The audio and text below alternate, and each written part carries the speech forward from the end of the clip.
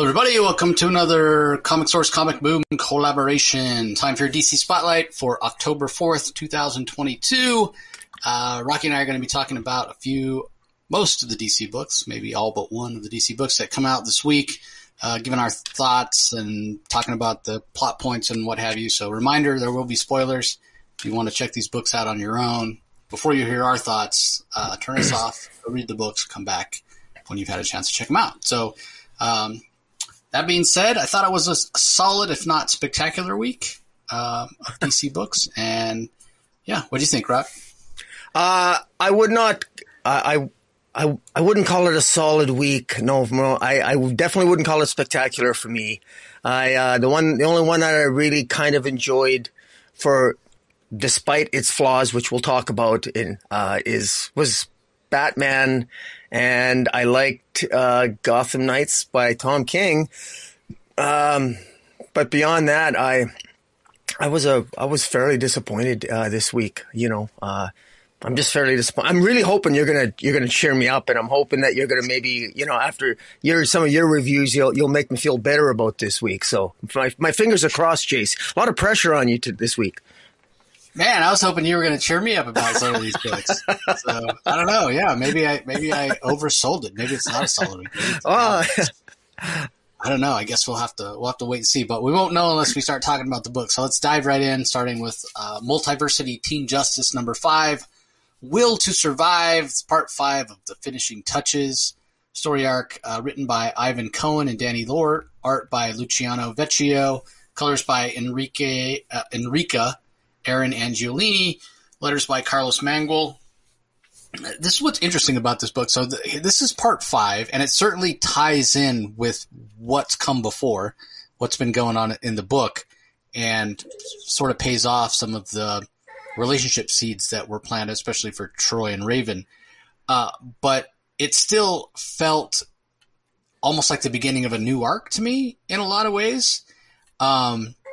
And I don't know if it's just taken time for the writers to kind of find their footing, but previously kind of the dialogue and the pacing of it, I felt was a little, could come across as confusing. And it's not any fault of the writers in terms of their passion for the characters, but these aren't well-known characters. We're talking about Earth 11, where everybody's sort of gender swapped. So somebody who's male on Earth 0 is female on this Earth. And so, it's a bit of a different sort of characterization for these well-known characters like Robin and Troy and Aqua Woman. So they're not the same characters. They're recognizable, but they're not the same characters. They don't act the same way that their familiar counterparts act. So you feel like at least I felt like I was a little bit thrown in the deep end of the pool, and there was a lot of exposition and a lot of dialogue, and it at times was a little hard to follow. This was not hard to follow at all, so they've definitely taken a step forward, but I wonder how it'll read. I wonder if, it's just a matter of, hey, one of those situations where you just got to stick with it, and eventually it starts to make sense. So I'm kind of curious if I went back and reread it from the beginning, knowing what I know now, with the context of what's going on and a little more about these characters, if it would be a little bit of an easier read. But that being said, I do enjoy the fact that it is a little more straightforward. It is a little bit easier to understand what's going on, and there's not so much dialogue. They're kind of letting the art tell the story, do some of the heavy lifting, which is great because I thought the art in this issue was really, really strong also. The color work was done very, very well. So easy for me to say that I thought this was the best issue of the series so far. Now, that being said, do these characters grab me? Is this a series that I would, pick up on a regular basis going forward if I didn't get press previews? Probably not. And that's not because I think it's a bad series.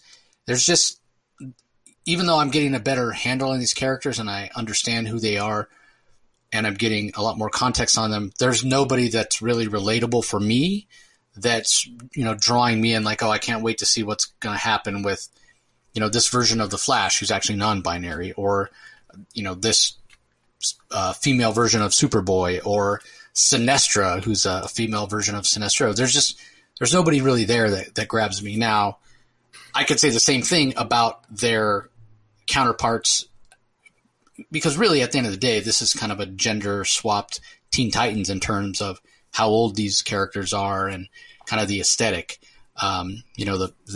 The feel of it is this sort of gender swapped teen supergroup, right? So I'm not a really big Teen Titans fan. I don't pick up Teen Titans on a regular basis either, even if it is, the Teen Titans that we all are more familiar with from Earth Zero. So I'm probably not the best judge to go by if I'm saying, I probably wouldn't pick this up on a regular basis anyway.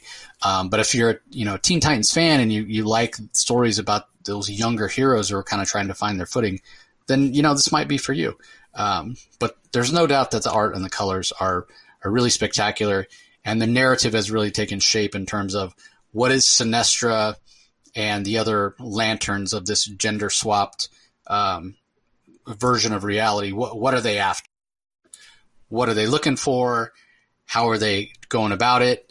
And how does Teen Justice think they're going to be able to stop them? That's all made very clear in this issue. So anyway, what do you think, Rock?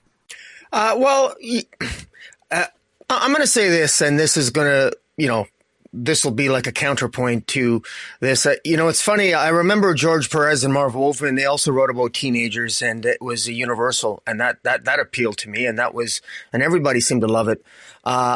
This hasn't resonated with me, and I'll be honest, I feel artistically this hasn't worked for me. I agree with you that the art is good for what it is, and the colors pop off the page, but it feels like I'm reading the adventures of a bunch of 12-year-olds that have 18-year-old problems. That's what it looks like to me artistically, and I've never been able to get into the story, not really because of that. Add to that through most of the issues, it was a little bit of a chore. It just, for me, it was. And I had at least 2 or 3 of the issues leading up to this, I had to read twice. One I actually skipped because it just never felt right. This gets better, this issue. This is, because it does come together for fans of, I guess, all I can say, it's like I feel like I'm reviewing the early issues of Batgirl under Clunrad. All I can say is that I guess at the end of the day, these characters aren't for me. They don't. If these were, I do strongly believe that if I was being more blunt about it, is that these stories should be able to resonate for all ages, including us as adults. If they were compelling, and I just don't find that I don't find that this is. And but having said that, I mean, look. I guess this will float somebody's boat, I guess.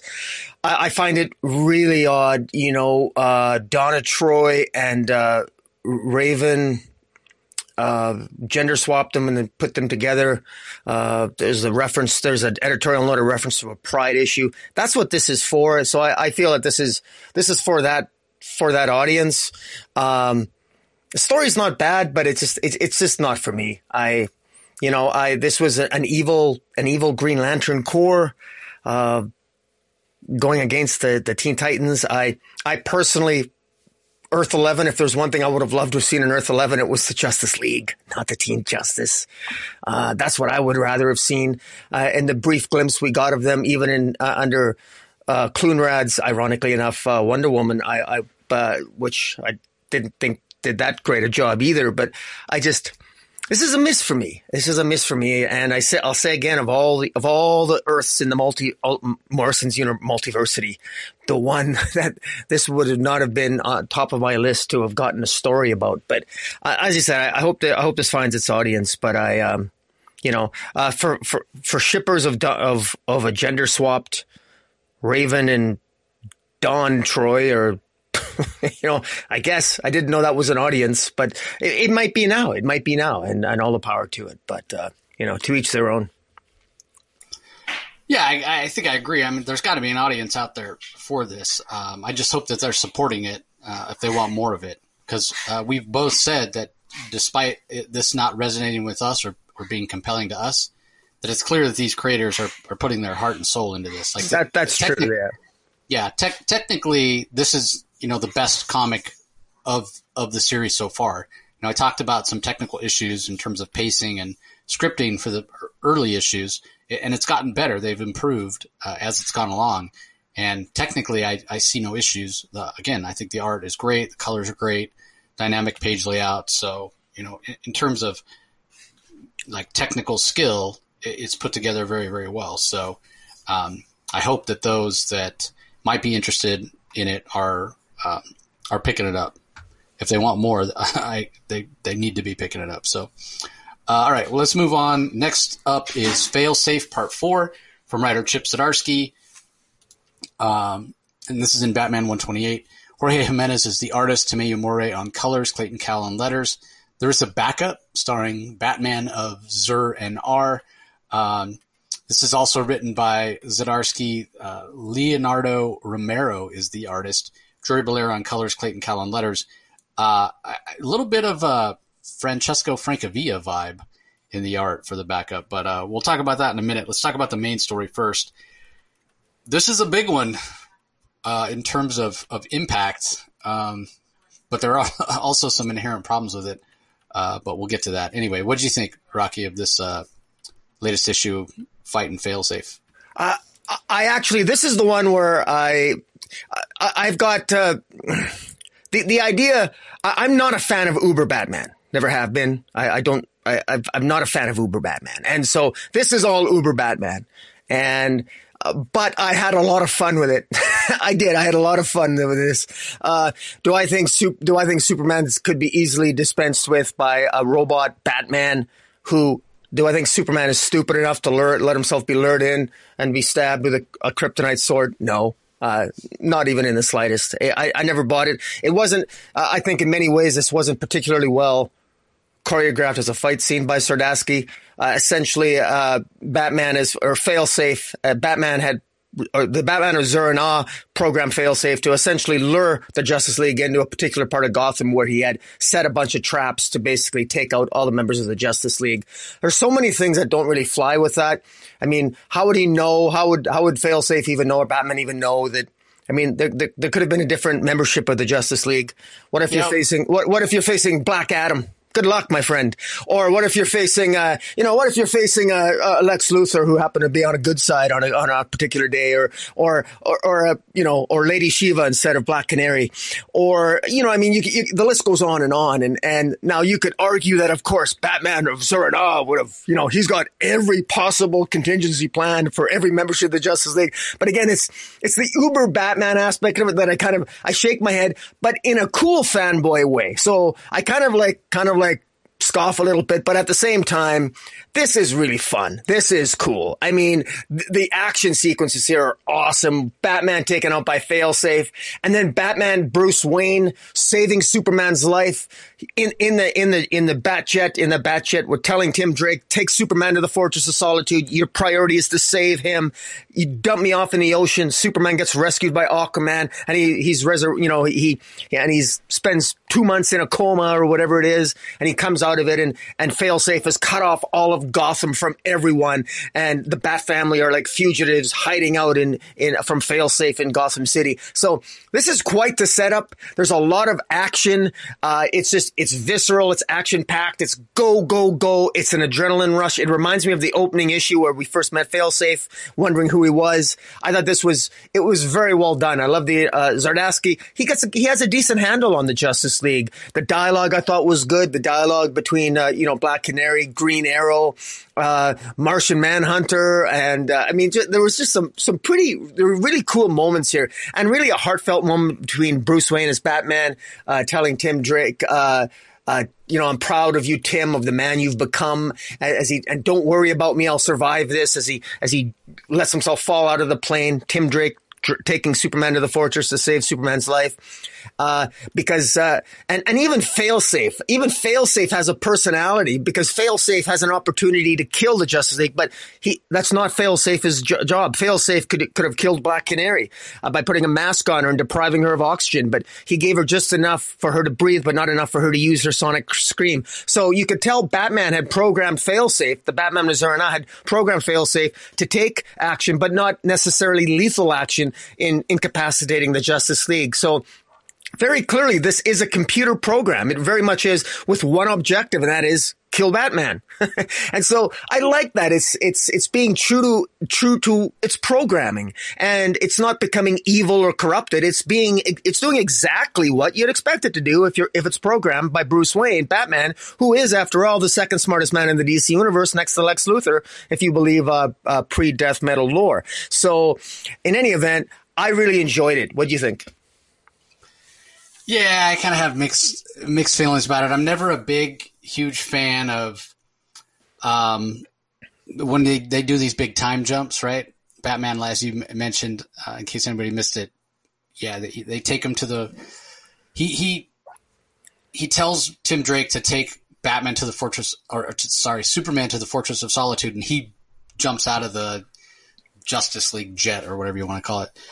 Because he doesn't want to put Superman in danger. So I appreciated that. I thought that was very kind of heartfelt and emotional, and showed how much Bruce values Superman and their friendship, and knows, he basically says the world needs Superman more than they need me. So, go and save him, and bails out and ends up in Atlantis, where he's hidden for 2 months to heal. That's how damaged his body is.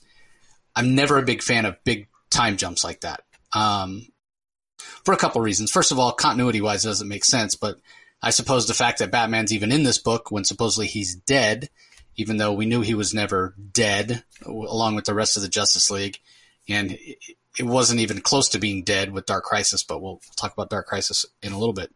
But I'm just never a big fan of it, because it causes so many issues, and it feels like a kind of a cheat for the writer. Like, well, I want to tell this particular story, but all these pieces need to be in place, but I don't really know how to get them in place. So I'm just going to do a big time jump from one panel to the next or one page to the next, and just tell everybody, in the meantime, this is what happened. Like, Gotham is, controlled by Failsafe, and there's all these problems with that, right? Like Rocky mentioned, the fact that Failsafe gets the drop on Batman. Like, I talked about it at the end of last issue when Superman shows up, and in Batman's own words, he's playing the angry dad, telling Failsafe, you're done. And Zdarsky, to his credit, he's sort of, okay, I want to tell this Failsafe story. I want to tell this Batman story. Superman is a problem to be solved, because at the end of the day, and this is true for a lot of stories when you think about it, Superman is so powerful that really he could solve the problem in a matter of moments with his heat vision or X-ray vision or something, one of his powers. He could, to kind of paraphrase from Aliens, right? He could nuke the site from orbit, right? Yeah. So there's no doubt. So how does that work? How does that allow Zdarsky to tell the story he wants to tell if Superman could just come in and solve the problem, in 2 panels? That's boring. So I get it, but it is a problem, because the solution he comes up with, like Rocky said, doesn't make any sense. And Zdarsky tries to acknowledge that, right? Like, Superman he sees Failsafe pull out the kryptonite swords, and so he knows he needs to keep his distance. But then all of a sudden he lets himself get lured close. No, he doesn't need to. He can use his heat vision. He can use his super speed, fly off 3, 4, 5, 6, 10 miles, whatever, and fly in at the thing at, this incredible amount of speed built up and power built up, and just blast a hole through the thing. Like, there's any number of ways. He could blow on the thing and freeze it and then take it up in space, where the thing has no ability to propel itself and it's just trapped, floating. Like, there's any number of ways that Superman could defeat this thing, but this isn't a Superman comic, it's a Batman comic, so we've got to get Superman off the table. So what's not explained is, okay, Batman's taken off the table for 2 months while he heals, and in the meantime, Failsafe, with the knowledge of Batman and the programming, whatever, has taken over Gotham, and there are a few of the other Bat family who are trying to create a rebellion against Failsafe's rule, if you want to put it in those terms, if you will. Yeah. They're still there trying to figure out a way to defeat it. And now Batman wakes up, he's got to figure out, okay, well, we know that it doesn't take that long for Superman to heal. Yes, he got stabbed by a kryptonite sword, but you take him to the Fortress of Solitude. Kelex and the other machines there, Kryptonian machines, are going to be able to extract that kryptonite. You expose him to some solar radiation, and he's good to go. That takes a day at most, right? And then Superman goes and takes care of Failsafe, doesn't make this, if he's dumb enough to make that mistake, which didn't really ring true to me or Rocky, he's certainly not going to make that mistake twice, right? So why has 2 months gone by and Superman not gone in and taken care of it? Like, yeah, Bruce Wayne should have woken up and Bruce should have been standing there and handed him like a paperweight. And Bruce could have said, "What's this?" He's, "It's failsafe. It's what's left." It's right? Nonsense. I mean, Darkseid if Darkseid took over Gotham, he wouldn't be lasting 2 months. You know, right. I mean, it's absolute nonsense. And it's just, you know, again, like I said, it kind of grates on me a little bit, but this issue was beautiful to look at. There was fun action sequences. I thought he nailed the character. So, you know, I'm forgiving about it. And it's an uber Batman story. So it's almost like, even though well, it's not my preferred iteration of Batman. Like I said, I'm not, even the Batman of Zur-En-Arrh was never my iteration of Batman. I wasn't a big fan of that original story by Grant Morrison. I didn't like it at all. But in any event, I don't know. It's fun. For those who love Uber Batman, you're in heaven with this issue. I guarantee you that. Yeah, I just thought there was better ways to do it. He could have had, not to play script doctor, but I'm going to.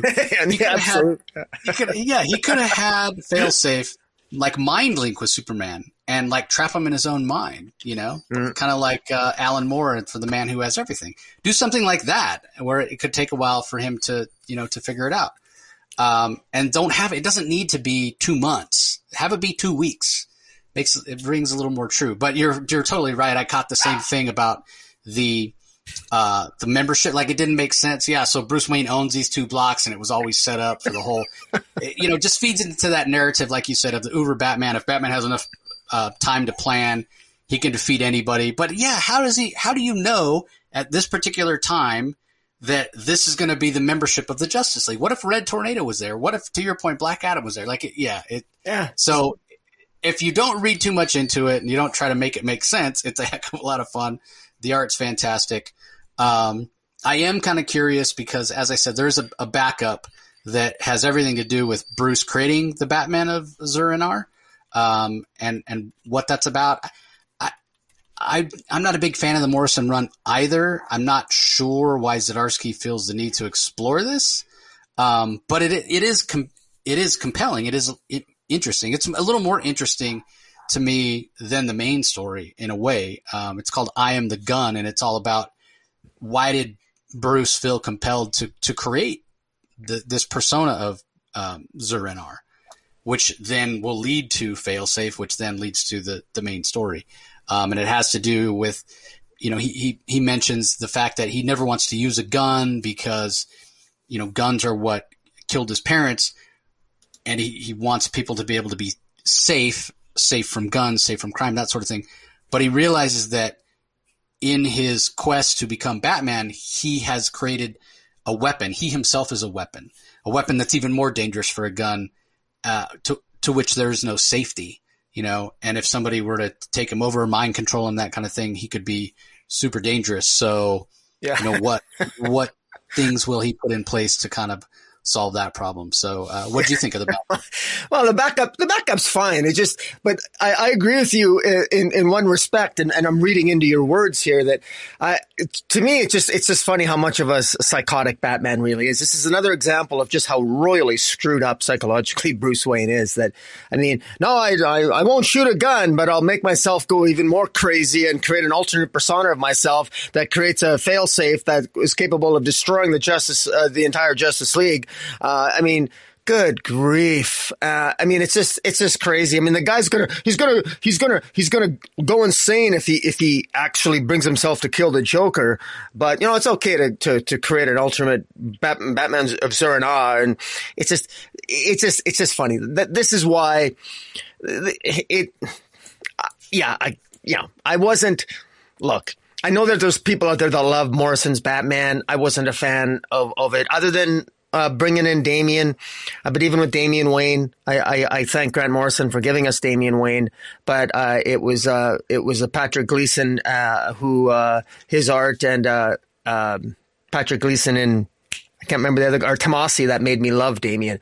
So I'm not a big fan of the Morrison run on Batman to begin with. But this is at least taking the Batman or Zur-En-Arrh and having fun with it and doing something cool. This is infinitely more interesting than what Morrison did with Batman or Zur-En-Arrh. This has taken Batman's psychosis and actually taken it, in my view, to its logical conclusion. Batman is, you think Harvey Dent is dangerous, having two personas. Batman is twice as dangerous as Batman and his alter ego, the Batman or Zur-En-Arrh, clearly show. And so I don't mind it. And I actually love the art. Is that Francavella's art? That looks really nice. It looks like Francavella's art. You're on mute there. Yeah, it's somebody named Leonardo Romero. But yeah, you're right. I totally thought it was Francavilla. So yeah, it definitely works for the aesthetic. As far as Zur-En-Arrh, I mean, part of the problem I had with Morrison creating him was that it was one of those things that Morrison does, and I know Morrison's beloved by some people. I don't particularly care for him, his work myself, or their work, I should say. I think he's non-binary these days. So, but anyway, my point is that he does this thing where he'll go back and he'll pull something from the Golden Age or Silver Age and kind of modernize it and use it. But it feels like part of what he's doing is kind of showing off. Like, I know so much obscure stuff about, crazy stories or whatever. I'm going to pull it out. So originally the Batman of Zur-En-Arrh was this guy who was an alien and somehow was observing Earth or something like that, if I remember correctly, and saw Batman and decided to help combat crime on his own planet, he was going to create this persona of Batman on that planet. And the name of the planet was Zur-En-Arrh. And then Morrison gets it and brings it in and says, no, it was actually a persona that Bruce himself created. And Zur-En-Arrh was the name of was how Bruce heard something that his father said about Zorro. And he misheard it and heard it as Zur-En-Arrh rather than Zorro. And so that's where it came from. And so he totally had changed it around. But again, it didn't have a depth to it in my mind. It was just a little bit kind of two-dimensional and just felt like another one of those like Morrison tricks, if you will, Morrison gimmicks. So I do appreciate that Zdarsky's bringing more to it, like Rocky said. So anyway, that's more than enough about Batman 128. Let's move on to Gotham City Year One. Written by Tom King, pencils are by Phil Hester, inks by Eric Gapster, colors by Jordi Belair, letters by Clayton Cowles. This is a story that stars Slam Bradley and the Waynes from back in the day, and has a little bit of what was this? The whole idea of the Lindbergh kidnapping, right? Charles Lindbergh, very famous aviator, whose son was kidnapped, and this time it's a child of the Waynes who's kidnapped. And I appreciate that this is in the 60s and it's kind of delving into that, kind of taking from history in a lot of ways with this baby girl, Helen, who is Richard and God, what's the Constance? Constance, that's right, Constance. Yeah, who they're the parents of Thomas Wayne, if I'm not mistaken. So they'd be Bruce's grandparents. And it's set in the 60s, and there's definitely some language. There's a warning about trigger language in here because it uses not the actual N-word, but some words like colored and Negro and that sort of thing. But again, it's language that was used at the time. It's not in here salaciously or anything like that. And again, it is Slam Bradley, so it's sort of a crime noir story. For those not familiar with Sam Slam Bradley, he's a private detective. He used to be on the member of the Gotham City Police Department. He's pulled into this kidnapping mystery by persons unknown who basically have him deliver a letter to the Wayne saying, give the ransom money to Slam Bradley and he'll bring it to me. And Slam doesn't even know. Like he had no idea that this is going on. So the security there at Wayne Manor kind of beats the crap out of him, and it's not a pleasant experience. So it's Tom King doing something Tom King does very, very well, which is write this kind of period piece that kind of sets a narrative. It pulls you in. It feels very much rooted in the time period that it's set in, and aesthetically it works really, really well. So does the color, and so does the art to some extent. I've said a lot of times that I don't think that Phil Hester's art is best suited for superhero work, and that it's better for crime noir or kind of slice of life. And I hold to that, and I think that is very self-evident here, especially when it comes to the way his line work is colored. That being said, I'm still not a huge fan of Phil's work. It's very angular. And that's nothing against Phil. I know Phil personally. He's a great guy. And storytelling wise, his art is strong, but just the angularness of it is just something that I don't care for. Like, even people's facial features oftentimes are very angular. We have sharp corners on people's jawlines and the tips of their noses and things like that, which that's just not how people look in real life, if you will. So I don't know. I remember I think the first time I became aware of Phil Hester was when Kevin Smith was doing the Quiver story arc, I think it was called, for Green Arrow, when Oliver Queen was coming back. Yeah. Kevin Smith wrote it, and people just raved about that art. And I'd never seen Phil Hester's art. And then when I went back and saw it, I was a little surprised how much people enjoyed it. There's the aesthetic of his art. There's something about it that is just looks a little off to me. And I think it's that angularity. Is that a word? Just how angular the art is. But right at the end, last page, we get a hint that maybe this whole story about what's going on with Slam and the kidnapping and what have you is being relayed to Batman in more modern times. But we don't know by who. It just seems to be this old man who's smoking a pipe. And I don't know if we're supposed to think that's Slam Bradley, because I think we are. Yeah, because Slam was smoking a pipe earlier in the issue. But yeah, the years have not been kind to Slam, if that's indeed the case. But the story is interesting and compelling, and I especially love how, like a lot of the best Batman stories, Gotham City itself is definitely a character in this book.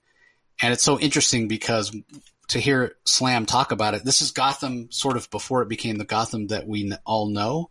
And that's something that Tom King talked about at San Diego Comic-Con on one of his panels about when he announced this, about how this is kind of an origin story for Gotham as well. Like, how did Gotham become kind of the crazy, insane place to live that we know it to be? And we've mentioned recently, earlier this year on this podcast, that you'd have to be either really dumb or really insane to actually live in Gotham, based on the craziness that happens there and the amount of crime and danger and what have you. But to hear Slam talk about it, he's like, yeah, people didn't even lock their doors. People are out playing in the streets and riding their bikes. And yeah, it was kind of a happy, bright place. And that's certainly not the way you would describe Gotham now. So this Gotham City Year One, I think, is really partly the story of how Gotham became the dangerous place that we all know it to be. Anyway, what did you think? I really enjoyed this. Kudos to Tom King again. This is based loosely on the Charles Lindbergh kidnapping. Now, how do I know that? Well, I actually don't know that. I've not read any interview with Tom King talking about this. I read this blind, and I saw Tom King on the cover of it. But Tom King he's been people, he's certainly taken from other stories before, from his Batman run, and in particular, he's borrowed stories and mythologies from other literature and what have you, and he clearly does so here. I remember, I'm going back maybe 20 years. I read I read about the Charles Lindbergh kidnapping, and it reminded me a little bit, and all of the clues that the Wayne's child, Helen Wayne, has been kidnapped, and there are clearly clues here that the evidence would seem to suggest possibly that Richard Wayne is responsible for kidnapping his own daughter. Possibly, just like Charles Lindbergh was. If you remember, there's ample evidence, and in the real world, I would encourage people to actually read up on Charles Lindbergh. He wasn't just an anti-Semitic bastard who flew across the Atlantic and was given a medal of some reward by Goebbels. A Nazi, but in any event, he did. There's ample evidence to suggest that he may have murdered his own child, and it's quite interesting. And a kidnapping gone wrong, and all the evidence here that Tom King references in where there's an open window, the crib's undisturbed, young Helen Wayne's favorite blanket is missing with an owl on it, and I found that interesting. Her favorite blanket has an owl on it. Could that be a reference to Court of Owls? Could the Court of Owls be part of this mystery of the kidnapping of Helen Wayne? There's a white envelope near the crib. There's 2 footprints in the mud outside the window. There's a ladder nearby. These were all things that were found that were all similar to the evidence on the crime scene of the Lindbergh kidnapping. And so now, critics of Tom King will say, well, this is nothing new. This is an original. Tom King is just ripping off historical information and twisting this story to fit Gotham. Nothing original here. Go about your day. But I like that. I think it's kind of fun, and I think it has something to say about Gotham. This might be the loss of the innocence. At some point, this is Gotham City year 1. At some point, Gotham City lost its innocence, and the loss of the innocence might have to do it in this particular tale with perhaps something that happened with the Waynes, because Gotham City has always been intricately linked with the history of the Waynes. Whether you're looking at a Murphyverse or any iteration of Gotham City, the Waynes always play a pivotal role. And in this case, I don't think there's any exception here. It's great to see Slam Bradley involved here as the detective who ends up getting caught up in this world of this kidnapping. He's probably being used. We know that Constance and Richard Wayne in this story, they haven't been sleeping in the same bed for many years, so their relationship is probably a little bit, they're probably haven't been intimate for a while, so they probably don't like each other. Maybe they don't even love each other anymore. It says a lot about the grandparents of Bruce Wayne, and the fact that an older Slam Bradley at the end of this is telling this story to Batman. He must know perhaps some secret. Maybe he knows Batman's Bruce Wayne, and there must be a reason why he's telling this story. I personally am intrigued by it, and I'm really curious to see where it goes. And I would definitely encourage people to pick it up, but just be forewarned. I mean, look, you and I have enjoyed most of what we've read by Tom King, and I like this. This might be, some people will criticize, well, this is staining the legacy of the Wayne family history. And well, I really don't care. I mean, we got in Gotham City. I mean, I don't know. It can't get any darker anyway. And then somewhere in the distance, Tom King is saying, "Hold my beer." But I'm enjoying this, and I thought it was well worth a read. And I'll definitely be picking this up. And I like Phil Hester's art. I think it fits. It doesn't quite. I think the story works for it. He's not my first choice of artist, but I thought this is some of his best work in a long time. I really thought he did a good job conveying the atmosphere, the time period, and I quite enjoyed it. So yeah, I agree on the art. Might not be my favorite style of art, but it definitely suits the story for sure.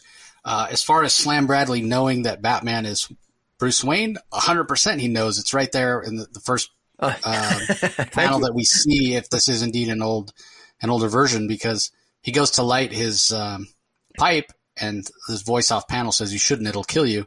And Slam Bradley's like, "It'll kill you. You sound just like your grandpa."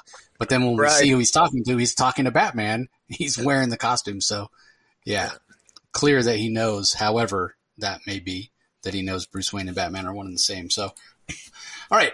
Up next, we have Black Adam, the Justice Society Files, Dr. Fate #1. So this is the book that the last of the one-shots that tie into or give kind of an introduction to some of the characters that we're going to see in the Black Adam movie. There's a couple of pretty cool covers, including one that's like a photo cover with the Dr. Fate from the movie, played by Pierce Brosnan. For whatever reason, there aren't any credits in this book for the main story, but it is written by Cavan Scott, just like all the other one-shots have been. I believe the art is in the main stories by Jesus Moreno, Michael Ataya, Ulysses Areola does the color work for the main. And then there is also a backup story that tells the story of the female co-star of the movie. Ariana. I think she becomes Isis. That's the rumor, but Ariana's her name.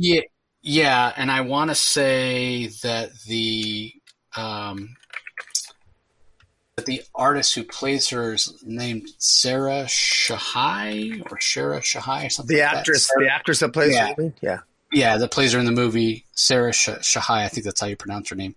But yeah, the backup story is clearly her story, as well as a little bit of background into Black Adam himself.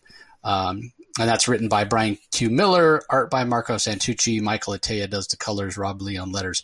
Chapter 4 of 4, which the thing is, it doesn't really end, right?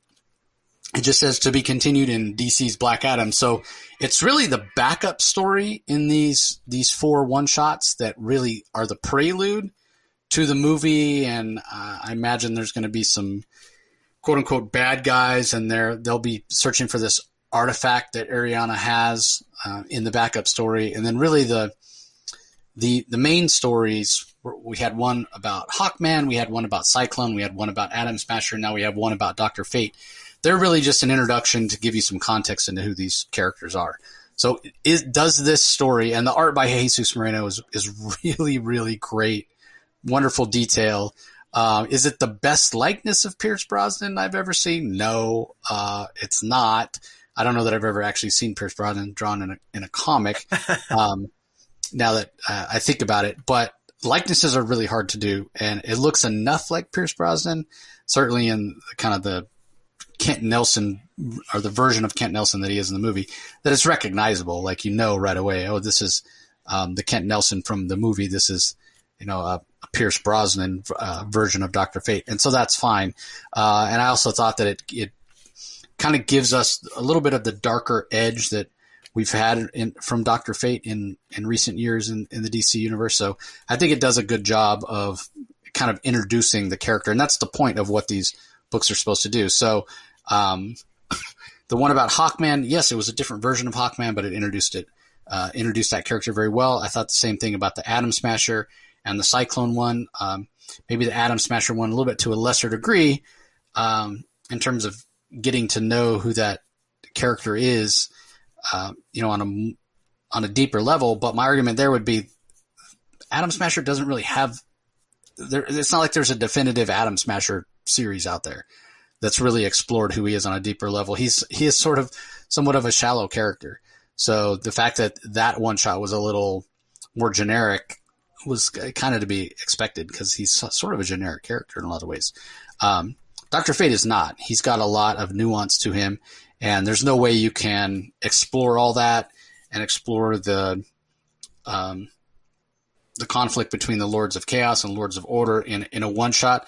So that's not even brought up, which is fine, because that probably won't be brought up in the movie. If the movie does well enough and Dr. Fate resonates with people, maybe he'll get his own solo movie and you can explore that at some point. But this book does what it's supposed to do, and that's introduce Dr. Fate, show his ability, show his power, and give us some really, really great art. And then, like I said, the backup, it's just kind of a tease for what's to come in the movie. And I certainly plan on reading the 4 backup parts together in kind of one sitting before I go and see the movie. And I think it would even behoove DC to collect the backup and put it all in one book. And I don't know, maybe sell it at the theater, or release it a few weeks before the movie comes out and says, hey, if anybody wants to read, what's going on, or have some background into what's going on in the film, read this. I think that would be a pretty smart thing to do. So that being said, they probably won't do it, but anyway, what do you think of this issue? It's a setup issue, as all the Black Adam comic books have been. It's set up. Essentially, Dr. Fate here just has it's very straightforward. It does a very gives you just the bare bones information about Dr. Fate. He's basically all you need to know when you read this. If you know nothing about Dr. Fate, and most people, most moviegoers who happen to wander into a comic shop and pick this up because they see Pierce Brosnan, a sophisticated Pierce Brosnan on the cover, they're gonna be introduced to Dr. Fate, who they're just gonna think is sort of like a mystic who meditates a lot, and basically like the DC's version of Doctor Strange is probably how they're gonna describe him. And he meditates, and he has a dream where a demon enters his dream state and basically threatens him. Meanwhile, somewhere across the country in the United States, a bunch of children find a dead body in a barn, and under a barn, and one of the kids becomes possessed by this. It's the body of an old witch, skeleton of a witch, and it's one of the children becomes possessed by a demon. Dr. Fate shows up and battles the demon, and as the Dr. Fate only defeats this demon because one of the young men, throws him his helmet of Naboo, his helmet, which he uses to defeat the demon, and he thanks the child.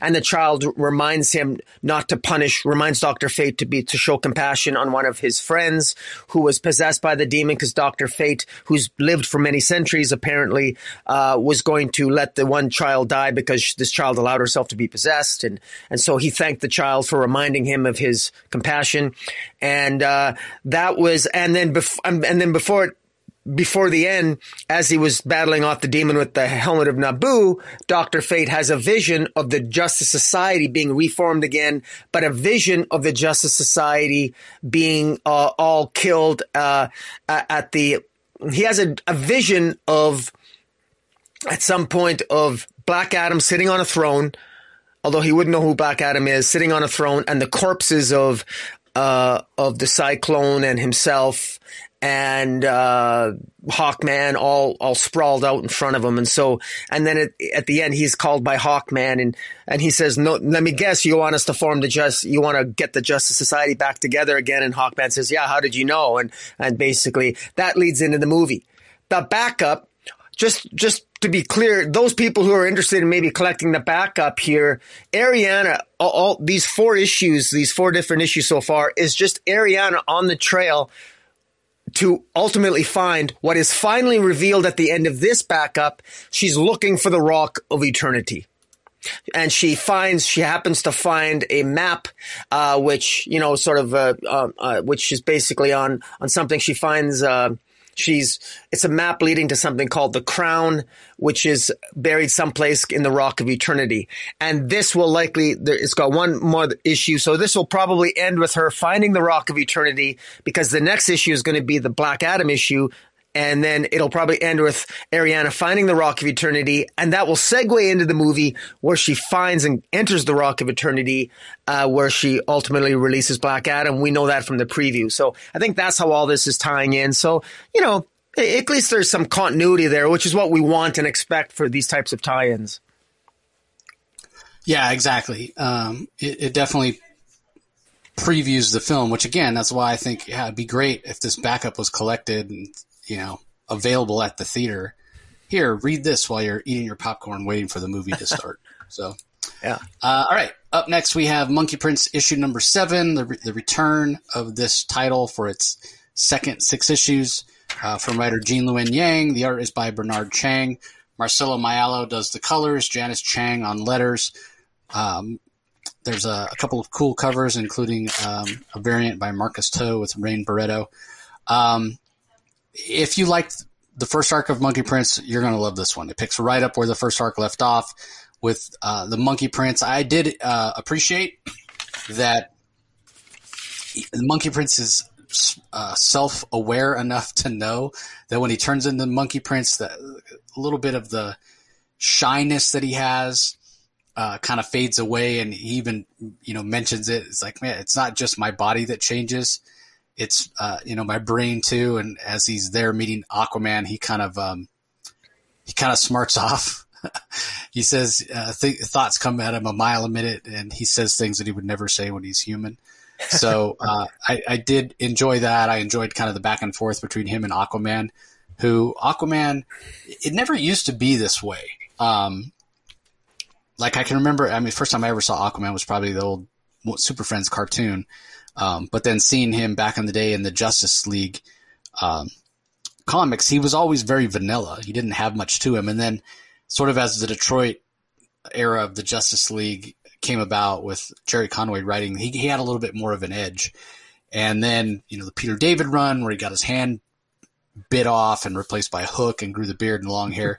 Then he really had an edge and a temper. And that's been sort of dialed back a little bit now, but there is that aspect to him that feels like he's a little arrogant. He's a little bit of a pompous jerk at times, which, it sort of depends on who's writing him, right? Because if you look at the New 52, which was the best-selling Aquaman solo title there ever was when it first started, partly because it was a fresh start, New 52, and all those titles sold relatively well. But it was by Jeff Johns and had art by Ivan Reis.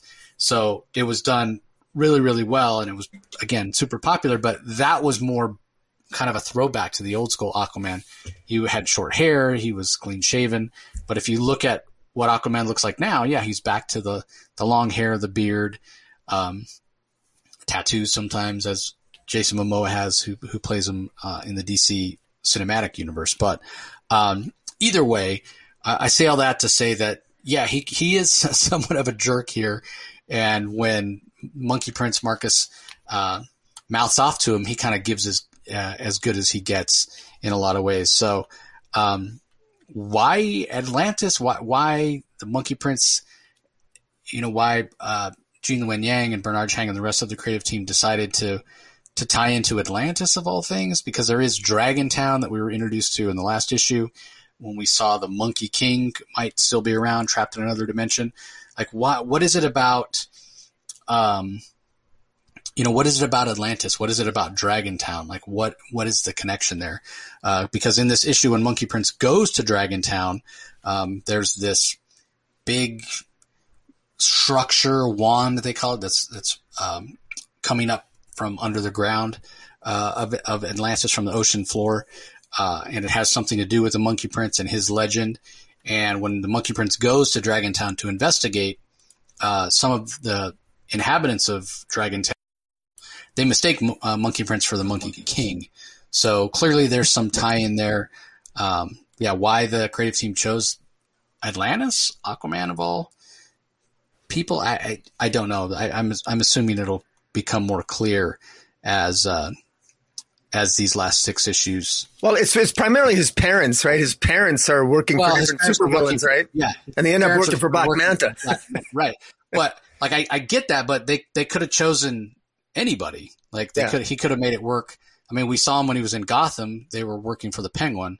Now they've moved to Amnesty Bay, and so if you go Amnesty Bay, then obviously you're going to go Aquaman, you're going to go Black Manta, but it just as easily could have had him move to Central City, and had the silver horn demon, which apparently always wants to take over supervillains, take over like the Trickster or the Weather Wizard or somebody like that, or Reverse Flash.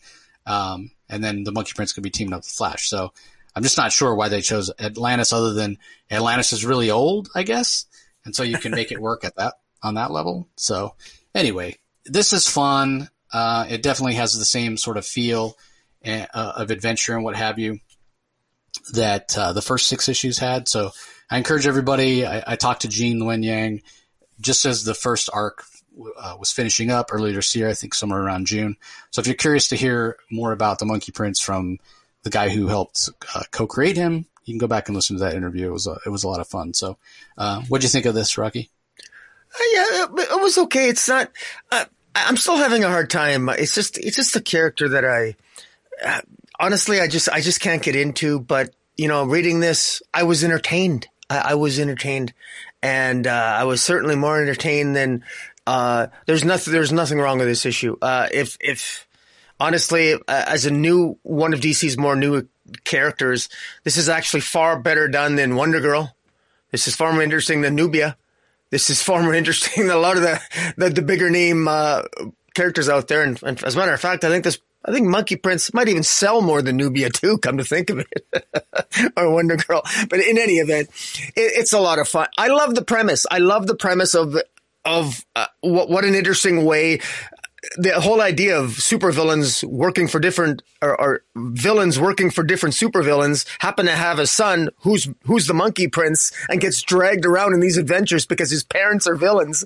I mean, that's just inspired. I think that's a great idea, and it works to good effect. And the Monkey Prince lore here is sort of tied up. Even Yang sort of ties it into a little bit of the Atlantis lore too in mythology, which I thought was a nice touch too. I also like this inclination, and I don't know if it's just how Aquaman's been written lately, and I'm talking about Aquaman Arthur Curry, not Jackson High, but Arthur Curry. I kind of like him written like kind of a grittier kind of dick. Like, or just, he's got a rough exterior, Aquaman, like Arthur Curry. And I kind of like that. I like the fact that he's not completely accessible. I like that he's definitely more of the traditional masculinity with all the flaws that go with that. I kind of like that because, I think there's a tendency, and I was actually on a live stream this past weekend talking about masculinity in comic books. And, I think that there has been, in some circles and some characters, sort of a softening of the masculine, product. Female characters can get away with being, displaying more masculine traits.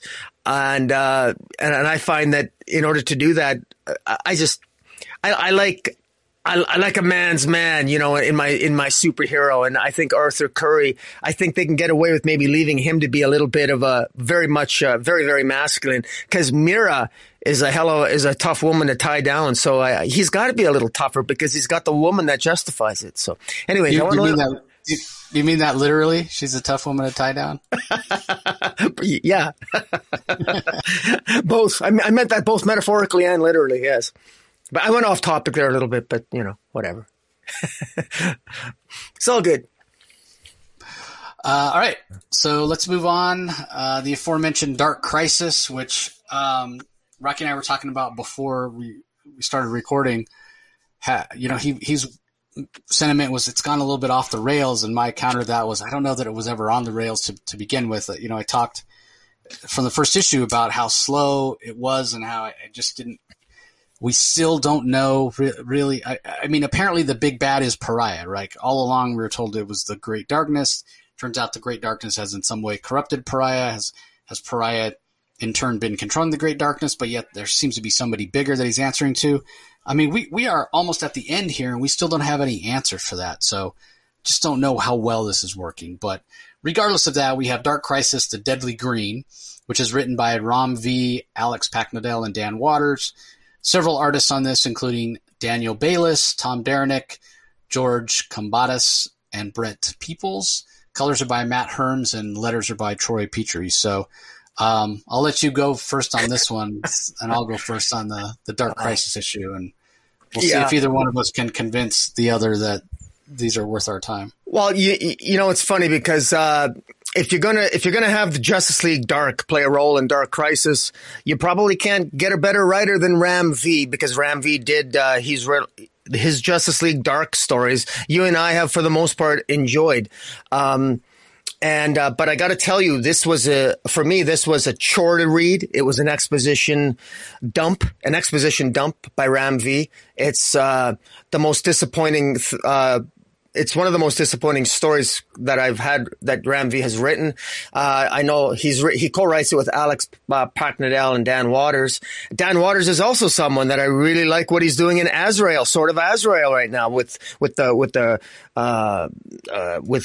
new Sariel, the Angel of Death, and the new what the hell is it? Sorrow, poor fellow. And in any event, but this was a particularly significant miss for me. This is the story of, first of all, there's a huge mix. This part of this story takes place before Dark Crisis number 5 that we're going to review, and part of this story takes place after or in the middle of Dark Crisis 5, which we're going to review. So it's actually not entirely clear which one you should read first. You kind of, I know that you're supposed to read this first because there's a major revelation here, which, and basically the revelation at the end, I'll just cut to it because this is a mess of an issue getting through it. And the number of artists do not help at all in providing clarity as to what's going on, in my view. And basically, they just discover that Pariah has infected the Great Darkness. So it's not the Great Darkness that has infected Pariah and infected the Dark Army and infected everything. No, it's been Pariah has infected the Great Darkness. So that's the big revelation, which I hate. I don't just dislike, I hate. This great big threat is now rendered to me to be a joke. It's a joke. Pariah has infected this insane person. All it took was an insane person to infect the Great Darkness. I mean, what a pathetic move. What a horrible direction for this story to go in. Instantly, it loses all gravitas to me. I'm pretty much out. Hate that turn of events. I want to play script doctor. I could come up with something better in my sleep. Literally. Now, leaving aside the fact that I don't like the world without a Justice League has been terribly handled. Generally, while some of the stories have been tolerable, they don't really relate to the main story. There's inconsistencies here. For some reason in this issue, Alan Scott, I'm trying to make sense of this. Alan Scott feels that his ring has a connection to the Great Darkness. Obsidian, who, because he knows how to create darkness, somehow by putting some of his darkness in the ring, they access the Great Darkness. How? This is never explained. Just because, I guess. Somehow that pulls in Superboy and Raven into the Great Darkness, and then they're in this alternate realm, and Swamp Thing's in there with them. Meanwhile, Constantine gets pulled in, and Constantine ends up talking to a devil, and a big exposition dump. Somehow Raven gets. I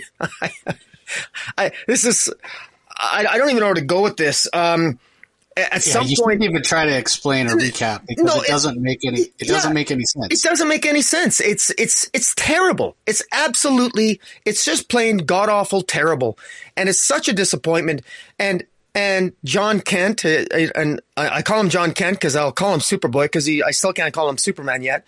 He merges with Swamp Thing for reasons which make no sense.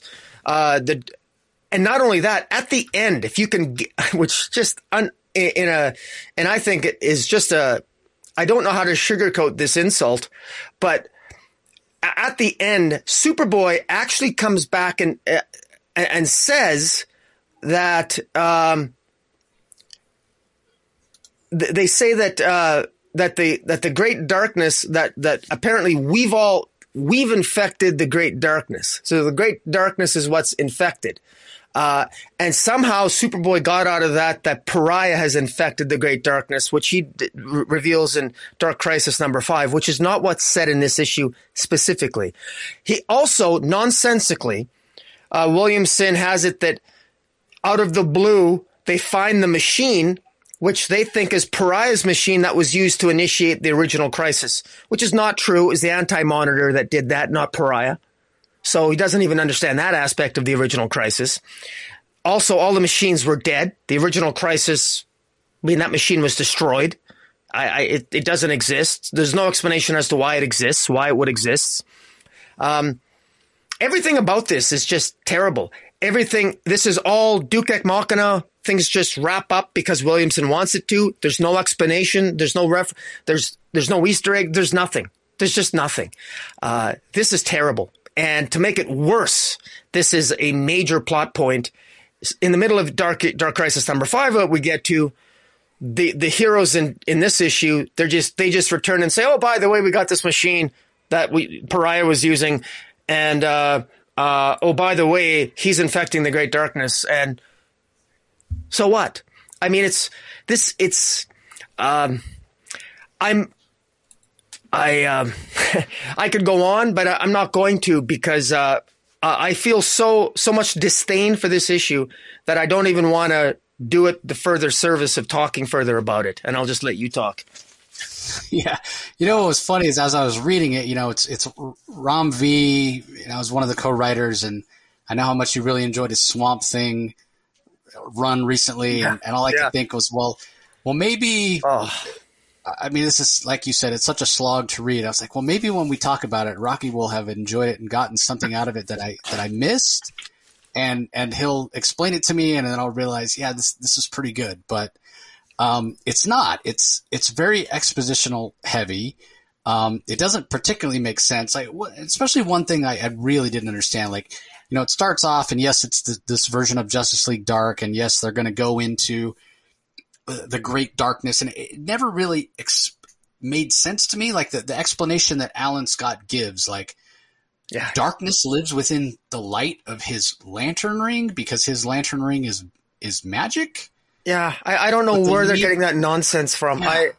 But they need to infect the light, or they need to access the darkness in the ring by infecting the ring with more darkness from obsidian. That part didn't make any sense to me. Doesn't make any sense. Okay, yeah, because reasons, and I guess I'd go along with that. I know that traditionally speaking, the original Green Lantern, Alan Scott's powers were more magical than anything else. You could look at the modern Green Lanterns and say that that's magical too, but it's the whole idea of that law that any sufficiently advanced technology would appear as magic to somebody who doesn't understand it. And really, when you think about it, the current Green Lantern core is more science fiction than magical. So I didn't necessarily understand what they were going for or why that made sense, but I could buy off on it, for reasons, like you said. Alan Scott's, his powers are magic. So, okay, I'll buy that. We have Constantine and the Alan Moore Swamp Thing, which I find it amusing that the Alan Moore Swamp Thing looks like Alan Moore in terms of the giant beard and long hair. I just think that's funny. But then you've got Raven, you've got Dr. Fate, you've got Yara Flor, and we're going to talk about magic. Wonder Girl, I can kind of buy it. You've got the Levi Kamei Swamp Thing, okay, sure, no problem. Then you've got Nightwing.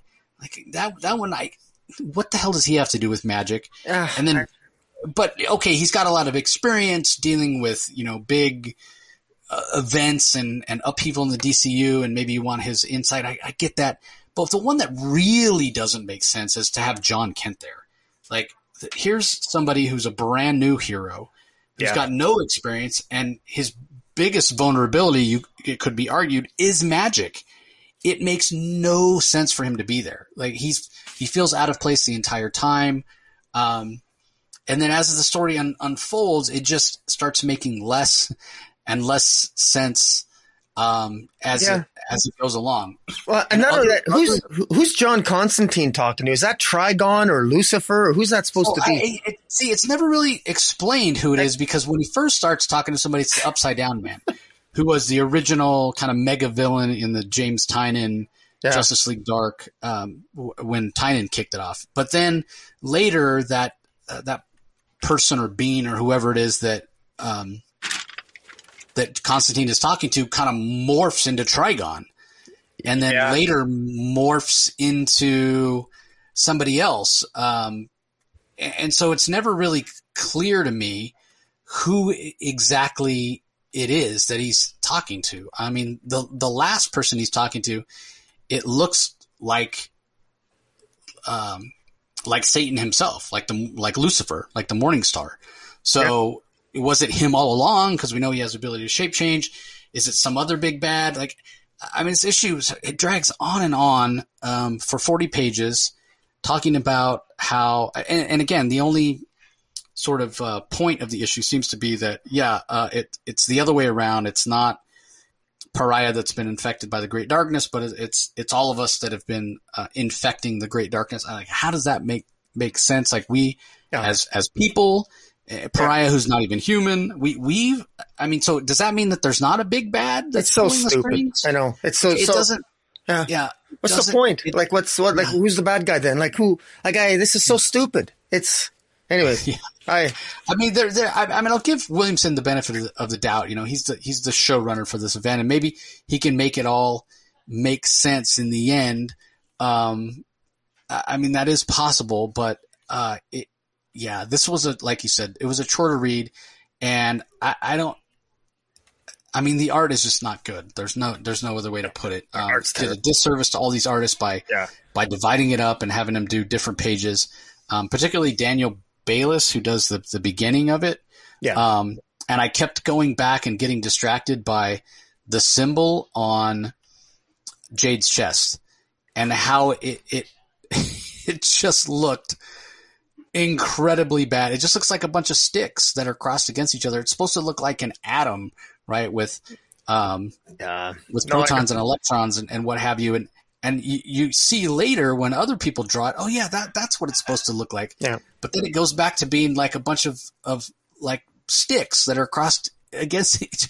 Like it was so distracting and so just. The sad part is, well, you can't understand what's going to be going on in issue 5 of Dark Crisis without knowing what's going on in this abortion of an issue, and that's really, really sad. It's artistically, it's not adequate. It's not good enough. And what was the point of getting Daniel Sampere on Dark Crisis if he doesn't have enough time to actually draw the actual stories containing the major plot points? But oh boy, wait till we start talking about Dark Crisis number 5. It's not as bad as this, but it's pretty close. It's Williamson is going off his rails again with theories and talking nonsense, and it's just I don't know. This is what put me in a bad mood this week. How bad this issue was, and how disappointing Dark Crisis number 5 of 7 is. And I don't see it wrapping up by issue 7. And frankly, at this point, I don't even care. But whatever. No, well, it won't. It won't wrap up. And it'll just continue into another miniseries, which we've talked before about. Why did we have Infinite Frontier and then Justice League Incarnate and then whatever else came after? It's just give us the series, give us the story. I mean, you can't argue that the Crisis on Infinite Earths in 12 issues rebooted the DC universe and did it very well. So there's no reason you can't. It's possible. You can do it. It can be done. I don't know why modern storytelling, and maybe it's the trend to make things decompressed, that they can't manage to do it. I don't know. But anyway, let's move on. Up next, we have Poison Ivy, Chapter 5, written by G. Willow Wilson. Art is by Marcio Takara and Brian Level. We've got inks by Stefano Guadiano, colors by Arif Prianto, letters by Hassan Otsman Elhau. What do you think of this? I actually, this is finally, I can say something, I actually enjoyed this. This was actually this is sort of a nice callback, this issue, about the origin of Poison Ivy, which is a callback to Poison Ivy's origin going back to 1988 going back in Secret Origins issue 36, which came out in 1988, written by Neil Gaiman. He wrote the origin of Poison Ivy, which basically tells the tale that young Pamela Isley was experimented on as a student by Jason Woodrow, who we know as the Floronic Man. And in this issue, it shows a flashback, and a lot of what's been happening in the previous 4 issues has been explained. We get some more substance. Writer J. Willow Wilson sort of has flushed it out, and I think she does a reasonably good job this issue. I really like the eclectic art. It's kind of a crazy, psychedelic kind of art, which I thought really worked well for the fact that she's the flashback is her hallucinating because she's being injected with all these chemicals because early on Dr. Jason Woodrow experimented on her when she was a grad student, and ultimately she became that's what led to her becoming Poison Ivy. And what's revealed in this issue is in fact Pamela Isley, when at some point after the events of Joker War, essentially went to Jason Woodrow and wanted the Lamia spores because she wanted to use the Lamia spores, and she basically took the Lamia spores from Jason Woodrow and essentially basically, well, I think she paid for them, I believe, or she forcefully took them. In any event, Jason Woodrow has some control over the Lamia spores, and so they end up fighting in this issue. And because the one that's been, the Lamia spores have been secretly, they've been killing everybody that they come in contact with. But as Jason Woodrow explains, these spores are actually, they weren't made to kill or wipe out humanity. These Lamia spores were actually made for biosurveillance and mind control. And Jason Woodrow would be the one, the Floronic Man would be the one controlling the minds of the people infected by the spores, including ultimately, I imagine, Poison Ivy herself.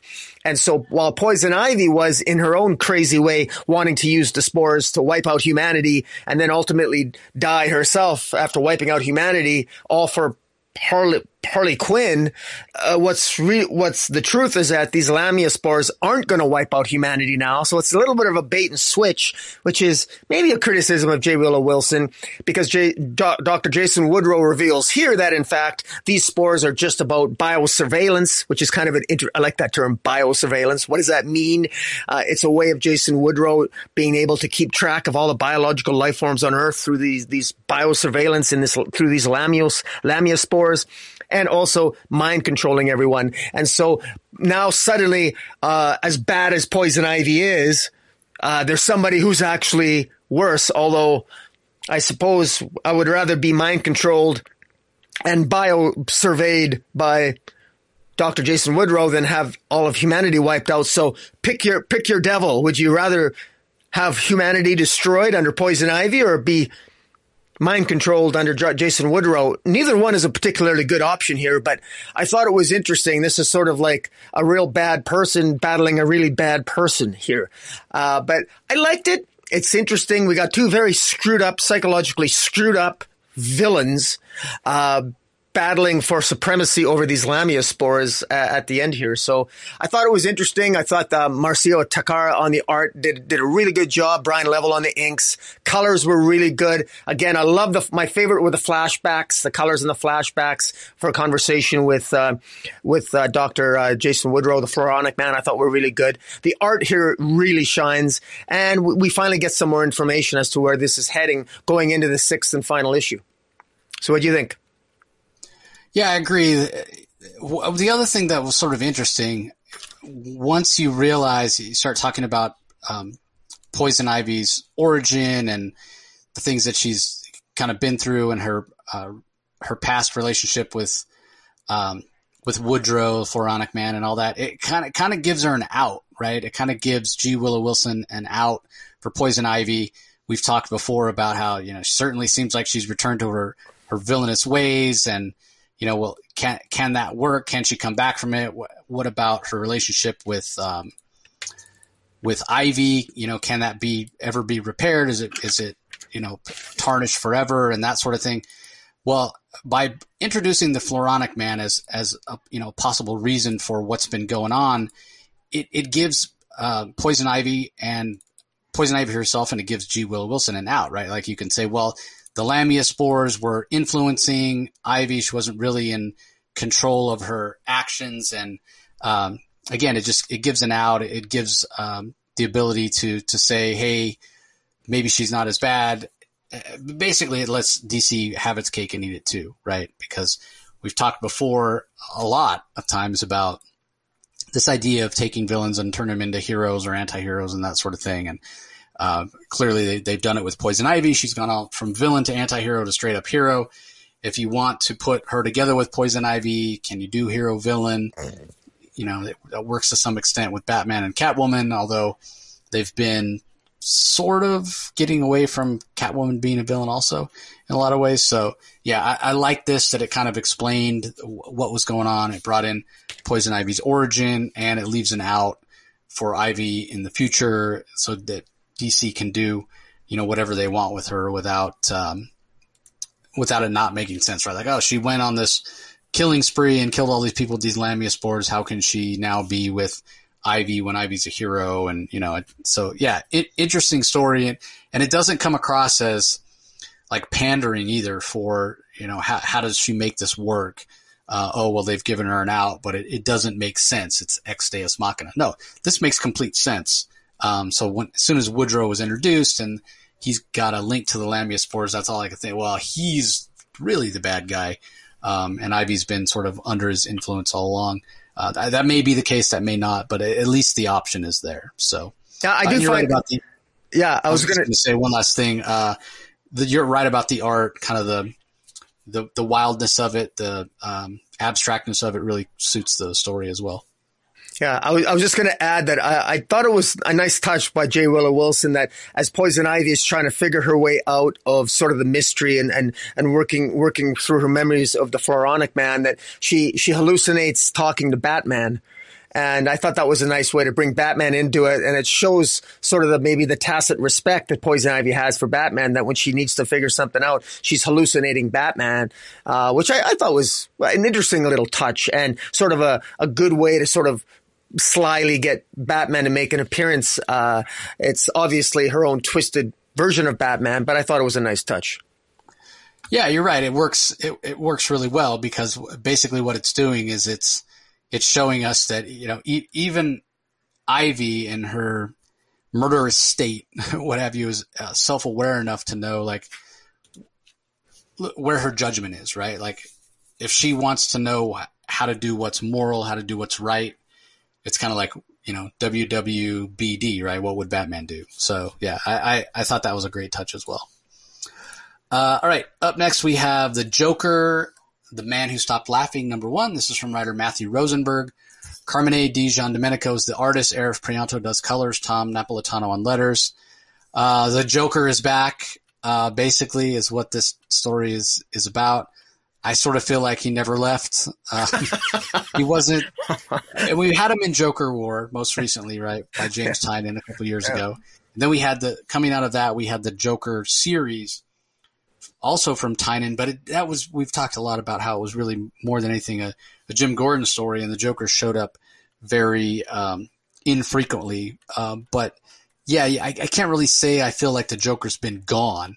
And I'm a big proponent of taking the Joker off the page for a while. The Joker's there's just too much Joker. I talk about him being probably the most overused character other than Batman in the DCU. So, what's interesting is we apparently have two different Jokers in this story. So I couldn't help but think of, the long awaited and ultimately disappointing Three Jokers from Jeff Johns and Jason Fabok that came out. So, yeah, not sure what's going on here because we see a Joker who, shows back up and goes in to Gotham City and surprises some of his henchmen and says, "I'm back." And they kind of push back against him saying, "Hey, we were doing fine without you."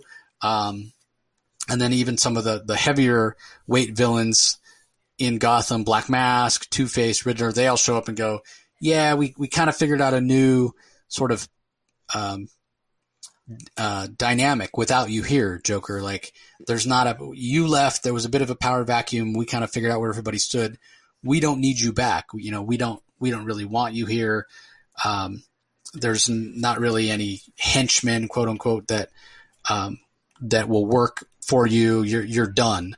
And then we see that Joker kind of push back on that and shoot somebody in the head who's got a bag on his head.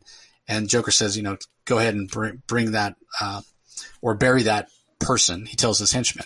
And so the henchmen go and they bury all these people that were killed, including the guy with the hood on his head. But as they're about to toss the guy with the hood in the head, with the hole in his head with the hood on, in this hole, he coughs, and the henchmen are like, "Wait, what's going on?"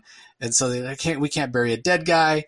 And eventually they take the hood off the guy, and it's the Joker. So, well, wait a second. He was sitting in the chair with the hood on his face, over his head, and this other Joker was there. So, do we have multiple Jokers again? Is this playing off of what we saw in the Joker, the Three Jokers? I in a way, I kind of hope it does, because I wasn't really happy with the explanation or the lack of explanation we got in the Three Jokers of why there was three Jokers. But at the same time, while reading this, it reminded me that I don't really care for the Joker as a character. I just really don't. I don't think he's interesting. I don't think he's compelling. I agree with you. And I'm just, frankly, we haven't gotten a break from the Joker. So to have him come back was disappointing. And don't get me wrong, I'm a huge Matthew Rosenberg fan. If anything, seeing what he's done, I like the stuff he did over at Marvel. And if anything, seeing him come over to DC and do things with Grifter and Red Hood, and we know he's got Wildcats coming up. He's stuff he's done in Batman Urban Legends, Task Force Z. Like, he's done an incredible job. He clearly is passionate about these characters, but I don't care. I don't care about the Joker. And then there is a backup story that's also by Matthew Rosenberg with art by Francisco Francavilla that also was kind of nonsensical. It's about the Joker wanting to go out with Power Girl. Now, that might be the one instance in which I can relate to the Joker, because who wouldn't want to go out to Power Girl? Go out with Power Girl. She's hot. But it was kind of a nonsensical story, despite the very colorful art from Francavilla. So for me, this whole issue is a bit of a miss. But I will say that with the caveat that if this does somehow tie into Three Jokers and help explain that story, it'll have value. But other than that, yeah, it just, this wasn't any fun to read. And again, it's not anything technically about the comic that's bad, because it's a very well put together book technically. God, I'm so sick of the Joker. I just am. So, what do you think? Well, the main story, the main story threw me off, but I like the misdirection there. The idea that, this is just the Joker has a bunch of hostages, ends up being confronted on it by other of Gotham's rogues gallery, and he ends up killing all his hostages. But one of them hostages are still alive. They have a mask on, and at the end, the mask is removed, and it appears to be another Joker.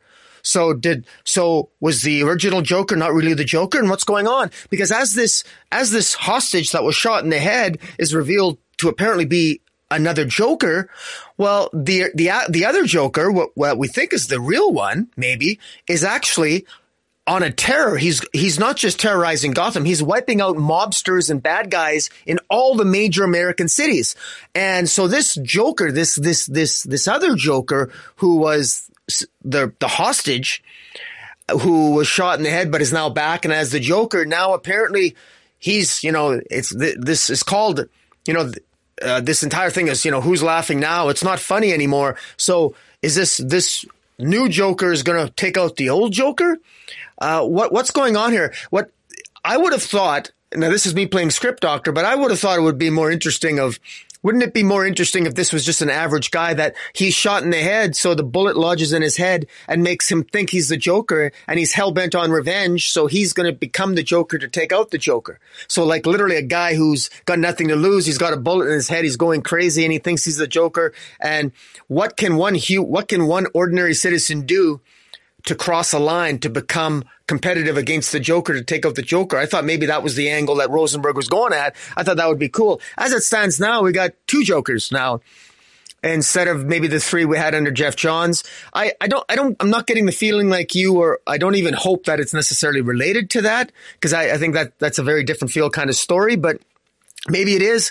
I know Matthew Rosenberg, he's always got some good ideas. He's always a little wonky on the execution. I know with Task Force Z, we had the opening issue was always, he captivated my interest in the opening issues, and then it got really boring for 5 or 6 issues, and then he nailed the landing. I'm hoping that, he continues to improve. Like, I don't mind Rosenberg. He continues to, he always keeps me intrigued, and I am intrigued on this story. Now, as for Power Girl, I gotta, thank you, Amanda. I gotta give a shout out to Amanda Connor. She got me totally in love with Power Girl during her Power Girl run, her amazing art. I love Francavilla. I love how he draws Power Girl here. You're right, Jace, this story of the Joker being in love with Power Girl, and he's so disappointed that Power Girl hates me. How do I get Power Girl to hate me? Or how do I get Power Girl to love me? And it's a kind of a crazy story. It's almost like the Joker acting like Harley Quinn, trying to wear different clothing and trying to dress up and try to impress, trying to look differently. And so Francavilla is drawing the Joker in very different iterations as he's trying to think, what's the best suit to impress Power Girl? And then at the end, all he does is create chaos in Gotham City and it's burning down. And he's imagining being on a date with Power Girl, Karen Starr. And that's really it. It's not much of a story, frankly, but it's a fun one. And I put it more in the neighborhood of almost like this is a Joker story if the Joker was Harley Quinn kind of thing. So I didn't mind it. I love Francavilla's art, so I enjoyed it for that reason. But all in all, I'm intrigued to see what Rosenberg's going to do with his story. I just hope he doesn't drag it on for 6 issues. Yeah, I can't disagree there. So, all right, up next we have Sword of Azrael, book number 3 from writer Dan Waters. Art is by Nicola Semegia, colors by Marisa Louise, letters by Hassan Otsman Elhau. You alluded to it earlier. What'd you think of this? Sorry, I'm just letting I always got to wait till the comic comes up on my screen here. Dan Waters has impressed me on this. I did not think I would. I've never really been an Azrael fan, frankly. I thought he was the most interesting during the, Nightfall series, and I've never really gotten into him. But then, funny thing with Justice League Odyssey, I actually liked the idea of Azrael in space, and he had a crazy character arc and story arc in Justice League Odyssey where he became a god on another planet, and very, very different than the sort of like the obsessed Christian knight of the Order of St. Dumas, as he's returned to his roots here. And I like what Dan Waters has fully embraced that. There is this new person on the scene, this poor fellow that is a Templar Knight, and she's a warrior who originally the Templar Knights in DC lore were apparently given the mission to destroy all the Lazarus pits, and this poor fellow who is on one of the variant covers, she basically is the issue starts off with she's talking to this young woman that initially sought out Jean-Paul Valley at the beginning of this series, and she's actually this new woman is actually destined apparently to be the new angel of Satan, essentially. And poor fellow wants to recruit this Brielle girl to be the new angel of death. And just like the Order of St. Dumas, their primary knight that they would send out, that they programmed and sent out on missions, that was Azrael.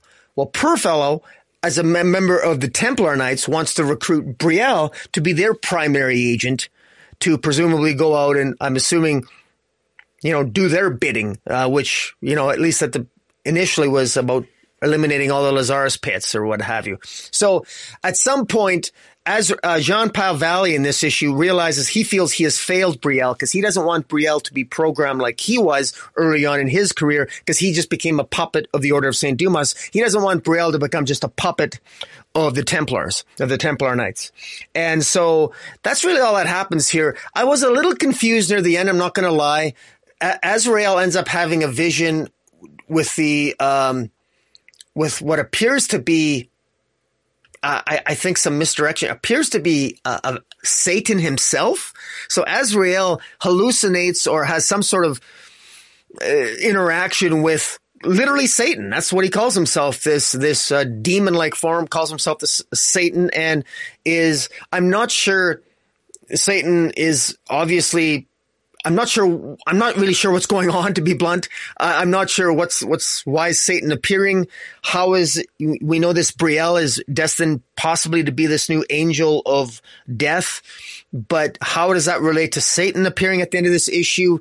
I think poor fellow, I actually like poor fellow. She's a pretty cool warrior.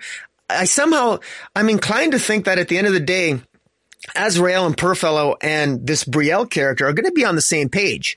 They're all going to be on the same team fighting Satan. I think Satan is playing them all off against each other. I think this sort of reminds me a little bit of, it'd be sort of like having different religions if I suppose you can get a Christian and a person of Islam, a Jew and a Christian, and get them together, and they could fight over their religion. But if you give them a common cause to fight against, they would put their religious differences aside and fight for the common good. I see maybe that's where this is going. That you have to remember, whatever your faith is, good is still good. There are certain universal truths and universal bads that you have to fight. And I'm hoping that Purfellow and Azrael and Brielle ultimately will see the same light at the end of the day. So, I'm still intrigued by it. It was a little wonky, this issue. Artistically, I thought it was a little wonky as well. I thought the art by Nicola Sesmagia was a little wonky, but it served a purpose. I do get a strong sense that they're dealing with Satan here, and there's consistency throughout. Overall, I'm still on board. I'm still really curious to see where this is going, because I am intrigued by the character of Purfellow and this new character called Sariel. So what do you think? Yeah, I'm enjoying it as well. I talked a lot when Dan Watters first came on about kind of the worry that I had about how much he was leaning into the religious aspect of Azrael, which I find to be the least interesting part of the character. Like it's just so uninteresting to me. And, I've talked about, my own religious upbringing, and maybe that's why it's such a turnoff. But he has really turned that around in this series with basically an Azrael who's trying to turn his back on his religion as well. His programming and everything that he's had to deal with that he doesn't care for. And so, that is something I can certainly relate to. So I've liked what he's been doing, and I think it works on a lot of levels. Now, that being said, he does go back and mine things from the past, and so, that's where this Satan comes in. So, obviously, if you talk about Sariel, this new character, Sariel, that's the name of an angel.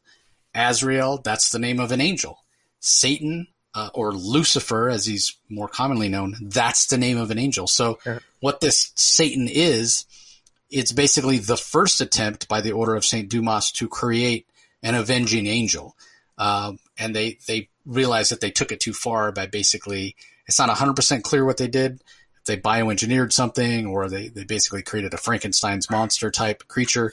And so that's what Satan is. It's not a hallucination. It's actually basically the first warrior created by the Order of St. Dumas to go out and into the world and be an avenging angel. And then when they created it, they realized they had made a mistake by doing that.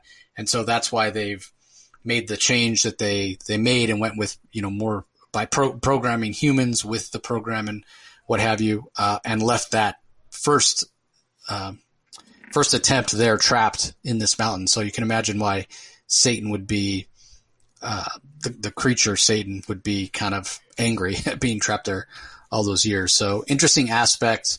And I imagine we'll see Azrael destroy Satan, which is an interesting metaphor, if nothing else. Yeah. Okay. On to the book you've probably all been waiting for, Dark Crisis on Infinite Earths, number 5. Joshua Williamson on the script, Daniel Sampere on art, Alejandro Sanchez does colors, Tom Napolitano on letters. Gorgeous art throughout. If anything, I mean, Daniel Sampere, he's just so good. He's so good. Like, I think Rocky really fell in love with his art on the Aquaman, Future State Aquaman series. I first noticed it. You guys have heard me say it 100 times on the Justice League Annual during Scott Snyder's run. And, he went from there to that Aquaman Future State to Action Comics, left Action Comics to do this. And if anything, the guy's only getting better. I mean, his art is fantastic. His sense of storytelling, his sense of emotion, the panel layouts. And I know from a personal experience from what he's told me talking about working on this, how much he's just killing himself working on this book. And it shows. I mean, this art is absolutely amazing. And I would say the art is enough to make me pick this up, despite the fact that the story, it really still hasn't gone anywhere and is not making a whole heck of a lot of sense. It feels so disjointed. It feels like Joshua Williamson, who's a huge DC fan and is doing his best, is trying to take the events that happened in the original Crisis on Infinite Earth, which is revered and rightly so, and holds a special place not only in the history of DC Comics but in all of comics as the first big like line-wide crossover that really kind of changed the shared universe. He's taking parts of that. He's taking parts of Grant Morrison's Multiversity. He's taking parts of what has happened in Death Metal. All these different things, and he's trying to create a cohesive narrative. And I, in a way, I sort of feel like he's given himself an impossible task to make all these incongruent parts of the DC universe work together. Because it's not working. It's not moving fast enough, and it doesn't make sense. There's so many plot holes, and I think this either needed to be planned out as a true line-wide crossover so that you can give us a spine series that is hyper-focused on the main story of who's the bad guy. If it's Pariah, then what is he doing? You'll have, the real estate to kind of show us and plan. Like, look at how they did the first original Crisis on Infinite Earths. They built up to that for 2 years, right? And I understand that maybe you don't have that much runway here, but you've known for a while that this was coming. There's a way to do it and make it work. First of all, give him the full 12 issues. Second of all, give us some consequences and some ramifications of what's happening in Justice League Crisis in some other books. Instead, they kill off the Justice League and their regular titles still go on. And so, like, I feel like the decisions of DC editorial have kind of hamstrung Joshua Williamson in terms of allowing his story to really have the weight and the impact that it had. And I said as much when we had Infinite Frontier and we had Justice League Incarnate and we had whatever that third series was that led up to this, how it felt like it was supposed to be so important, but none of the other books were referencing it. And so it's like, putting aside the issues of Pariah being the big bad here, which doesn't necessarily make sense.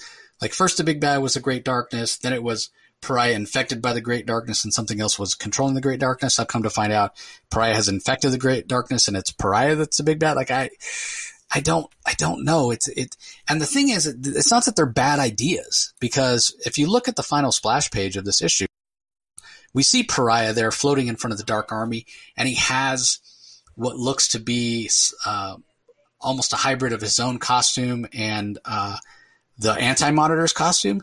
And it kind of works for me. As much as I enjoy Pariah and I think is an underused character, and I don't necessarily want him to be a bad guy, I don't get to make those decisions. And at least it is interesting, and it does make that part of the story make sense to me, right? Like Perez and Wolfman and the rest of the guys that worked on the original Crisis, they did a great job of showing the angst and the trauma and the turmoil and the emotional pain that Pariah went through because he witnessed that initial moment when the Earth was created and what the Anti-Monitor had to do. Not the Earth, but the multiverse was created, and how the Anti-Monitor affected that and all that sort of stuff. So it makes sense that the Anti-Monitor would eventually crack under this trauma. I still rather would have seen it go the other way, with Pariah kind of rising above and kind of not in a Batman sort of way where he takes his trauma and becomes this avenging knight, but more in kind of a real world type way where he realizes that he's got to stop being a pariah and kind of leave his past in the past and move forward and use the abilities he has to kind of help people to kind of try to atone. I mean, that would be a more hopeful version of Pariah that I think would suit the tone of the DC universe. But again, I don't make those decisions. For whatever reason, Williamson decided to take Pariah in this darker direction. If he ends up being the big bad, then so be it. Maybe there's redemption for him. I mean, we haven't seen it, but the last story that had Superboy Prime seemed to redeem him, even though he hasn't shown up since. So again, there are some good ideas. There's kind of this multiversal aware Superman when the rest of the Justice League show up to his little shard universe or whatever, and the other heroes are talking to him, and he's like, "You think I don't know? You think I don't know that this is all fake and imaginary?" And we we get this again, very what I'll call a multiversal aware Superman, which is kind of interesting, especially the way Daniel Sampere draws him. So again, there's a lot of good ideas here. I just feel like pacing wise and just real estate wise, in terms of having enough space to tell the story and have it make sense, Joshua Williamson hasn't been given that. It just, the bones of a good idea and a good story and a good event are here. The execution has just been poor. And again, I blame DC editorial and kind of the state of comics in a way. Like, I don't think the way that comics are now in terms of sales and the oversight with these big mega corporations now making the decisions for these properties that are worth, so much money to them. I don't even think that an event done in the way that Crisis on Infinite Earths was done in comics back then, I don't think you can do that now. I don't think it's possible. There are too many cooks. There are too many people that don't know how comics should work, that make the decisions. They're all about the bottom line. They don't care, to be honest. They don't care about comics. And so, I don't think that environment to create something as special and unique as the original Crisis on Infinite Earths, I don't think that environment exists anymore.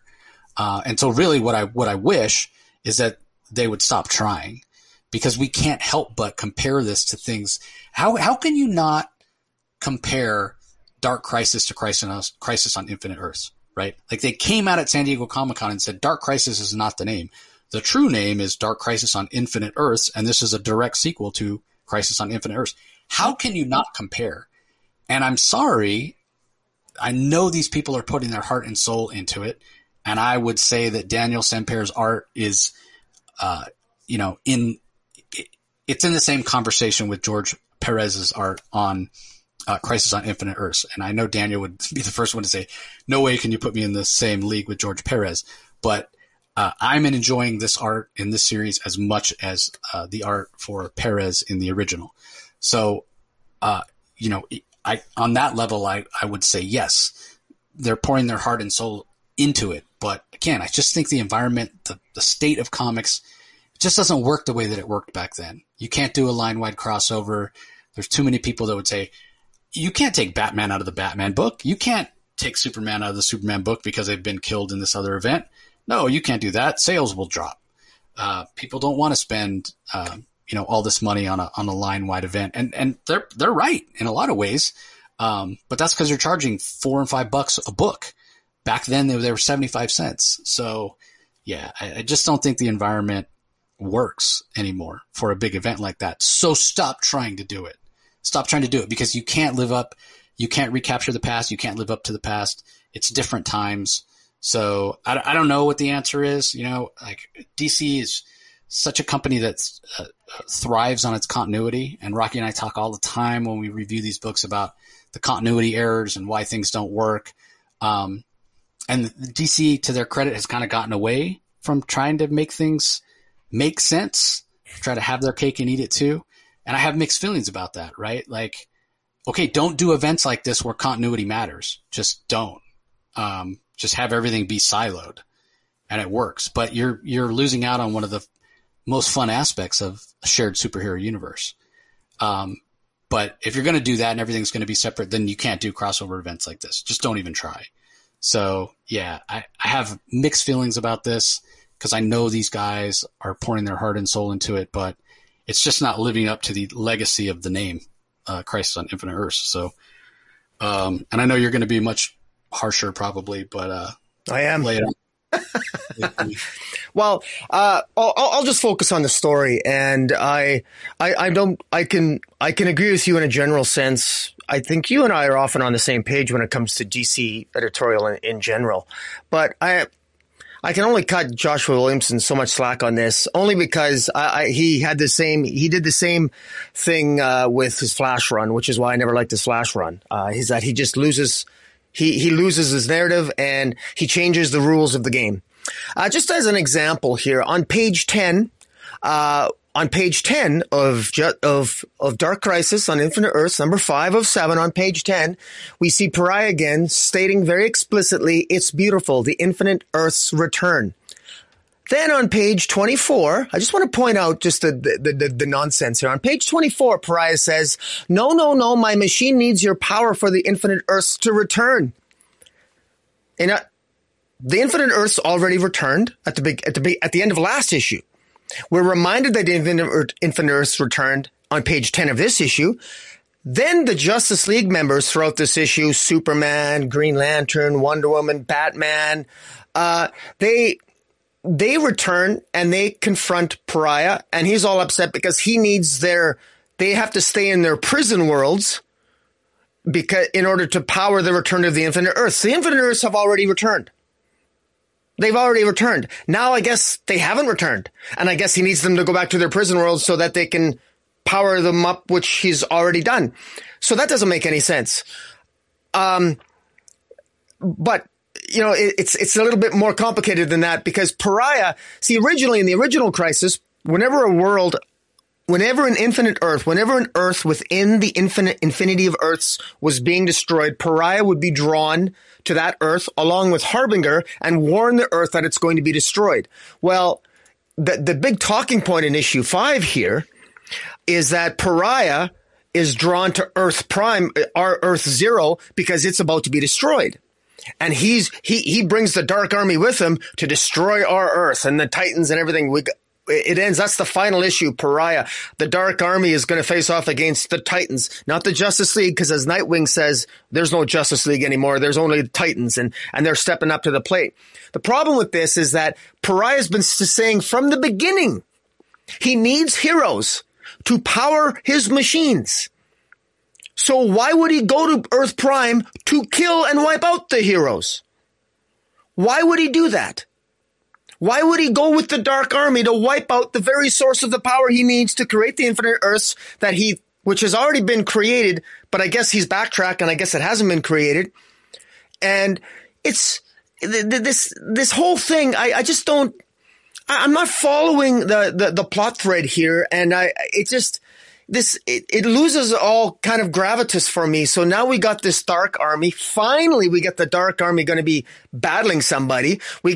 Because I was still kind of disappointed, because we're still basically, it's the Titans versus Deathstroke again.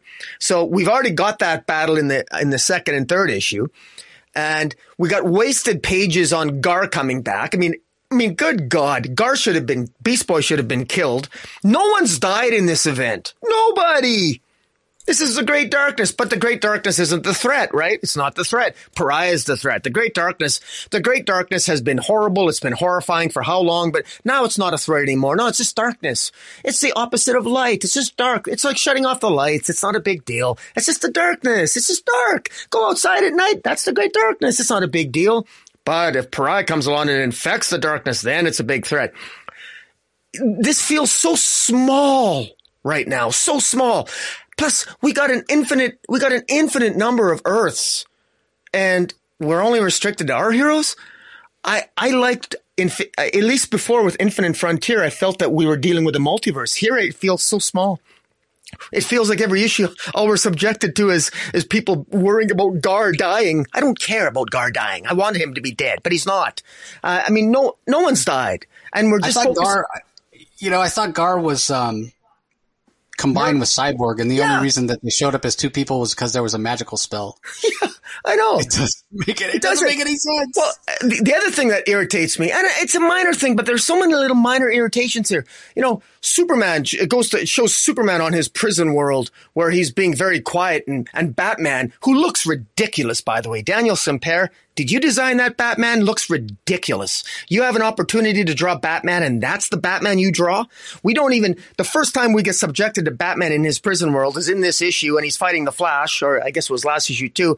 I think the design is terrible. It looks ridiculous. It looks like, I don't even know what it looks like, but it just doesn't look good at all. That's not like Batman. Why don't you make Batman look like Batman?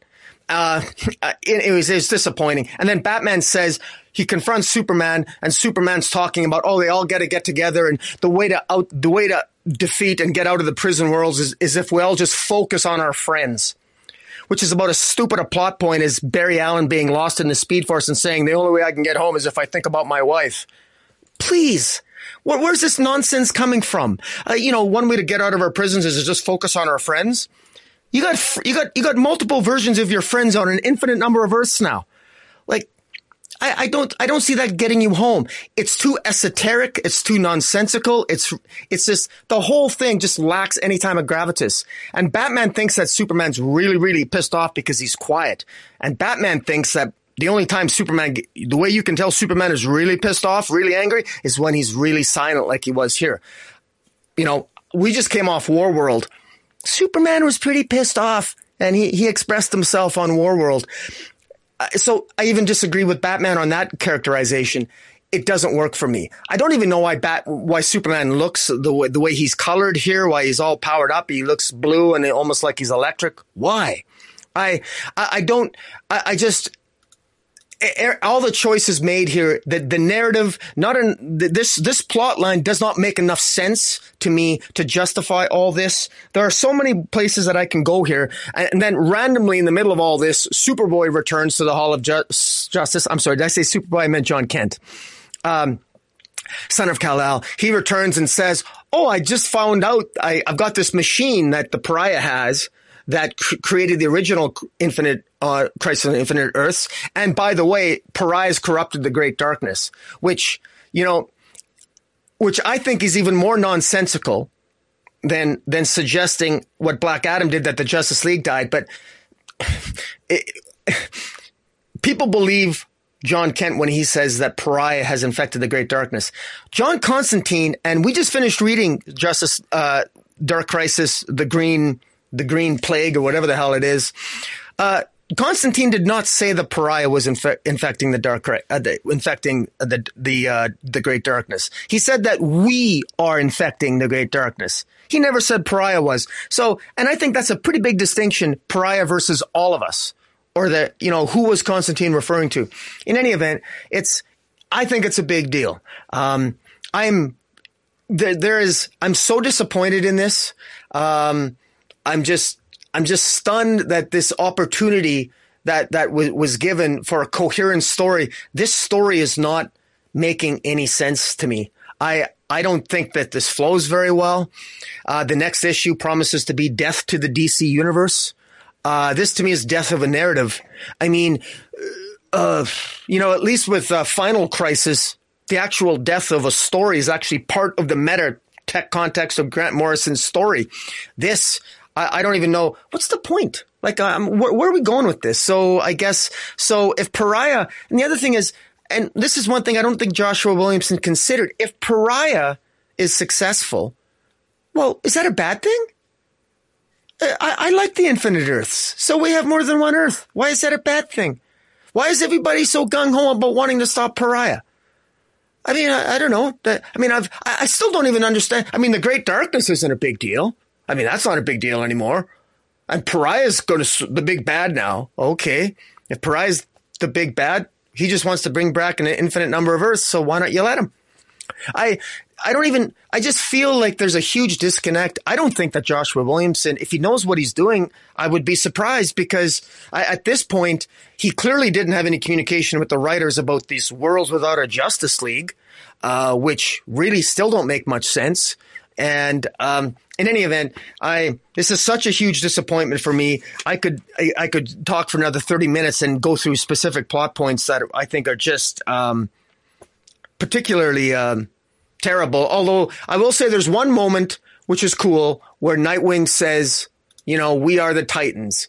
He realizes that it's not about being a new Justice League. It's about being the best that you can be, and we are Titans. And he leads all the heroes against the dark, or against Deathstroke. That was cool. We kind of already saw that in issue 2 and 3, but we saw it again. But, and again, Daniel Sampier's art is pretty good too. But, as a narrative, I just feel this has gone awry, and I just don't know how this can be fixed, because this is so underwhelming now. I no longer feel that the multiverse is under threat. I mean, I can't believe I'm saying this, but I'm actually wondering, why should I care if Pariah wins? What's the big deal? Like, what's the big deal? So let's all of us power up the Infinite Earths. All right. So he needs more heroes to create the Infinite Earths. Well, they were already created at the end of last issue and on page 10 of this issue. And then on page 24, he's worried about the Infinite Earths not coming back. There's a contradiction there that's right on the page. And I don't know.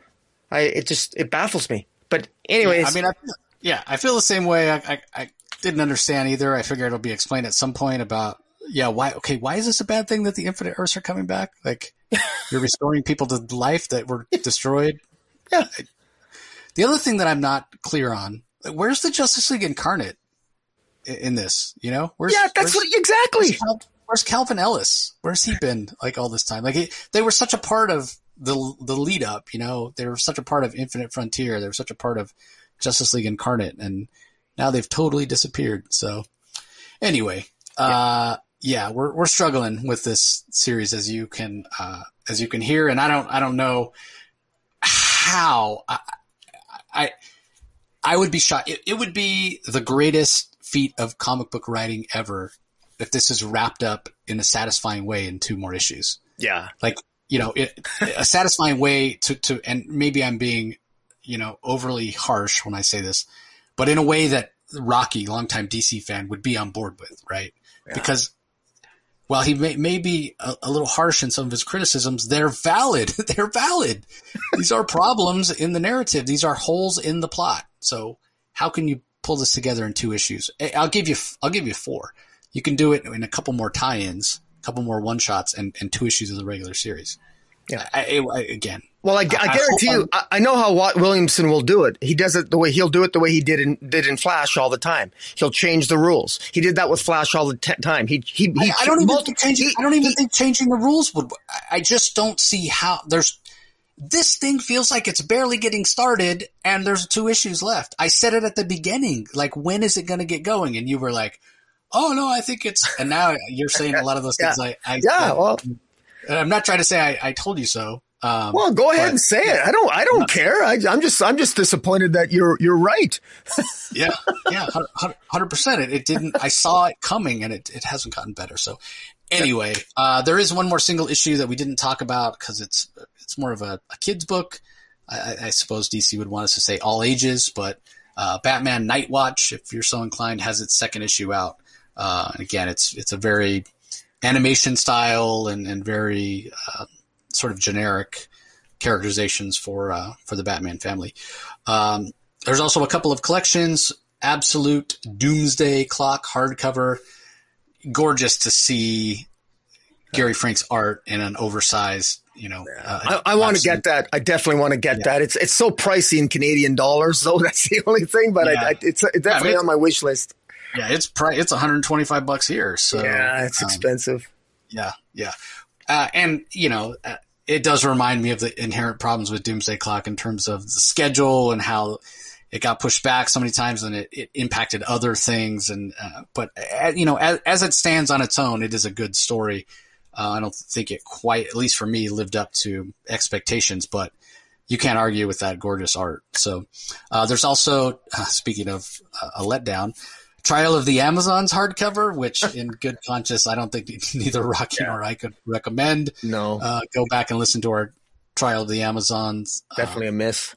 Episodes if you want, and if you're really into like political stories where not much action happens, maybe it's for you.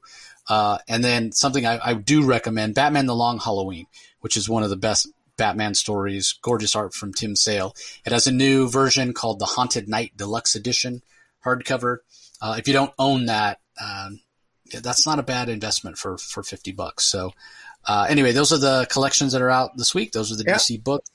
Let's do pick of the week. What's your pick of the week? Yeah, I was gonna just say, God, it's really tough because again, nothing like blew me away, and everything had its problems. As much as I criticized the latest issue of Batman, like you said, it was a wild and a fun ride. But ultimately, man, I think I have to go with Gotham City Year One, just for its potential, and the art, which really captured the aesthetic I think that Tom King was going for, that really kind of moody, a lot of blacks and grays. So yeah, I'm going to go with Gotham City Year One. Yeah, and I am too, with honorable mention to Batman, but I will go with Gotham City Year One as well. I just thought it was refreshing, and so I agree with you. Yep, and we'll mention this again. I think this is probably the 4th or 5th week in a row. Yeah, we know we still owe you the Best Jacket books for September. We will get to that at some point, and also we still at some point will do that unboxing video for you guys, because I keep not as many books as I was previously buying, but still things arrive that I forget. I forgot that I ordered this, or a Kickstarter that I forgot that I backed.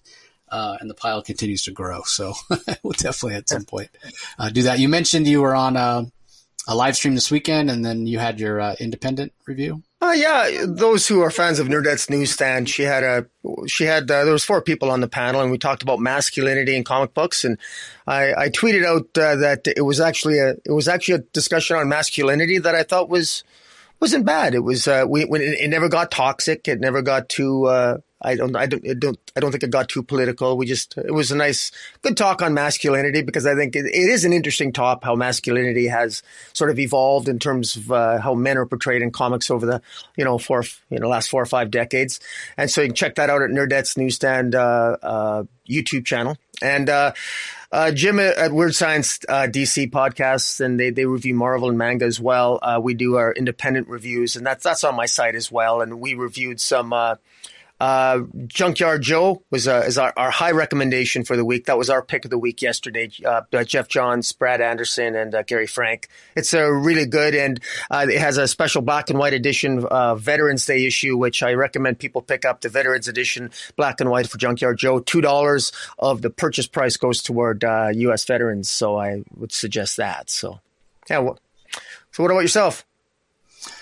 I have some interviews coming up. I don't know if anybody saw the news about Bad Idea Kickstarter that is kicking off soon, and New York Comic Con is coming up this week, so probably have the guys from Bad Idea on to let us know about the Kickstarter and give us some more info about what's going on there. So look for that later this week, and then some interviews will be coming up at some point in the future. So again, we appreciate everybody joining us as always. Don't forget to head over to YouTube and check out Rocky's channel if you haven't done so already.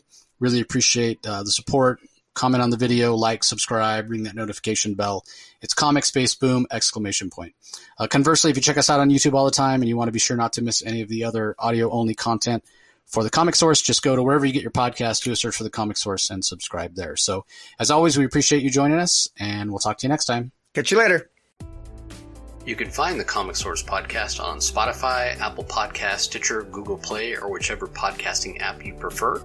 Please tell all your friends about us, subscribe, and rate us. The ratings really help with our visibility and our ability to reach new listeners, especially 5-star reviews on Apple.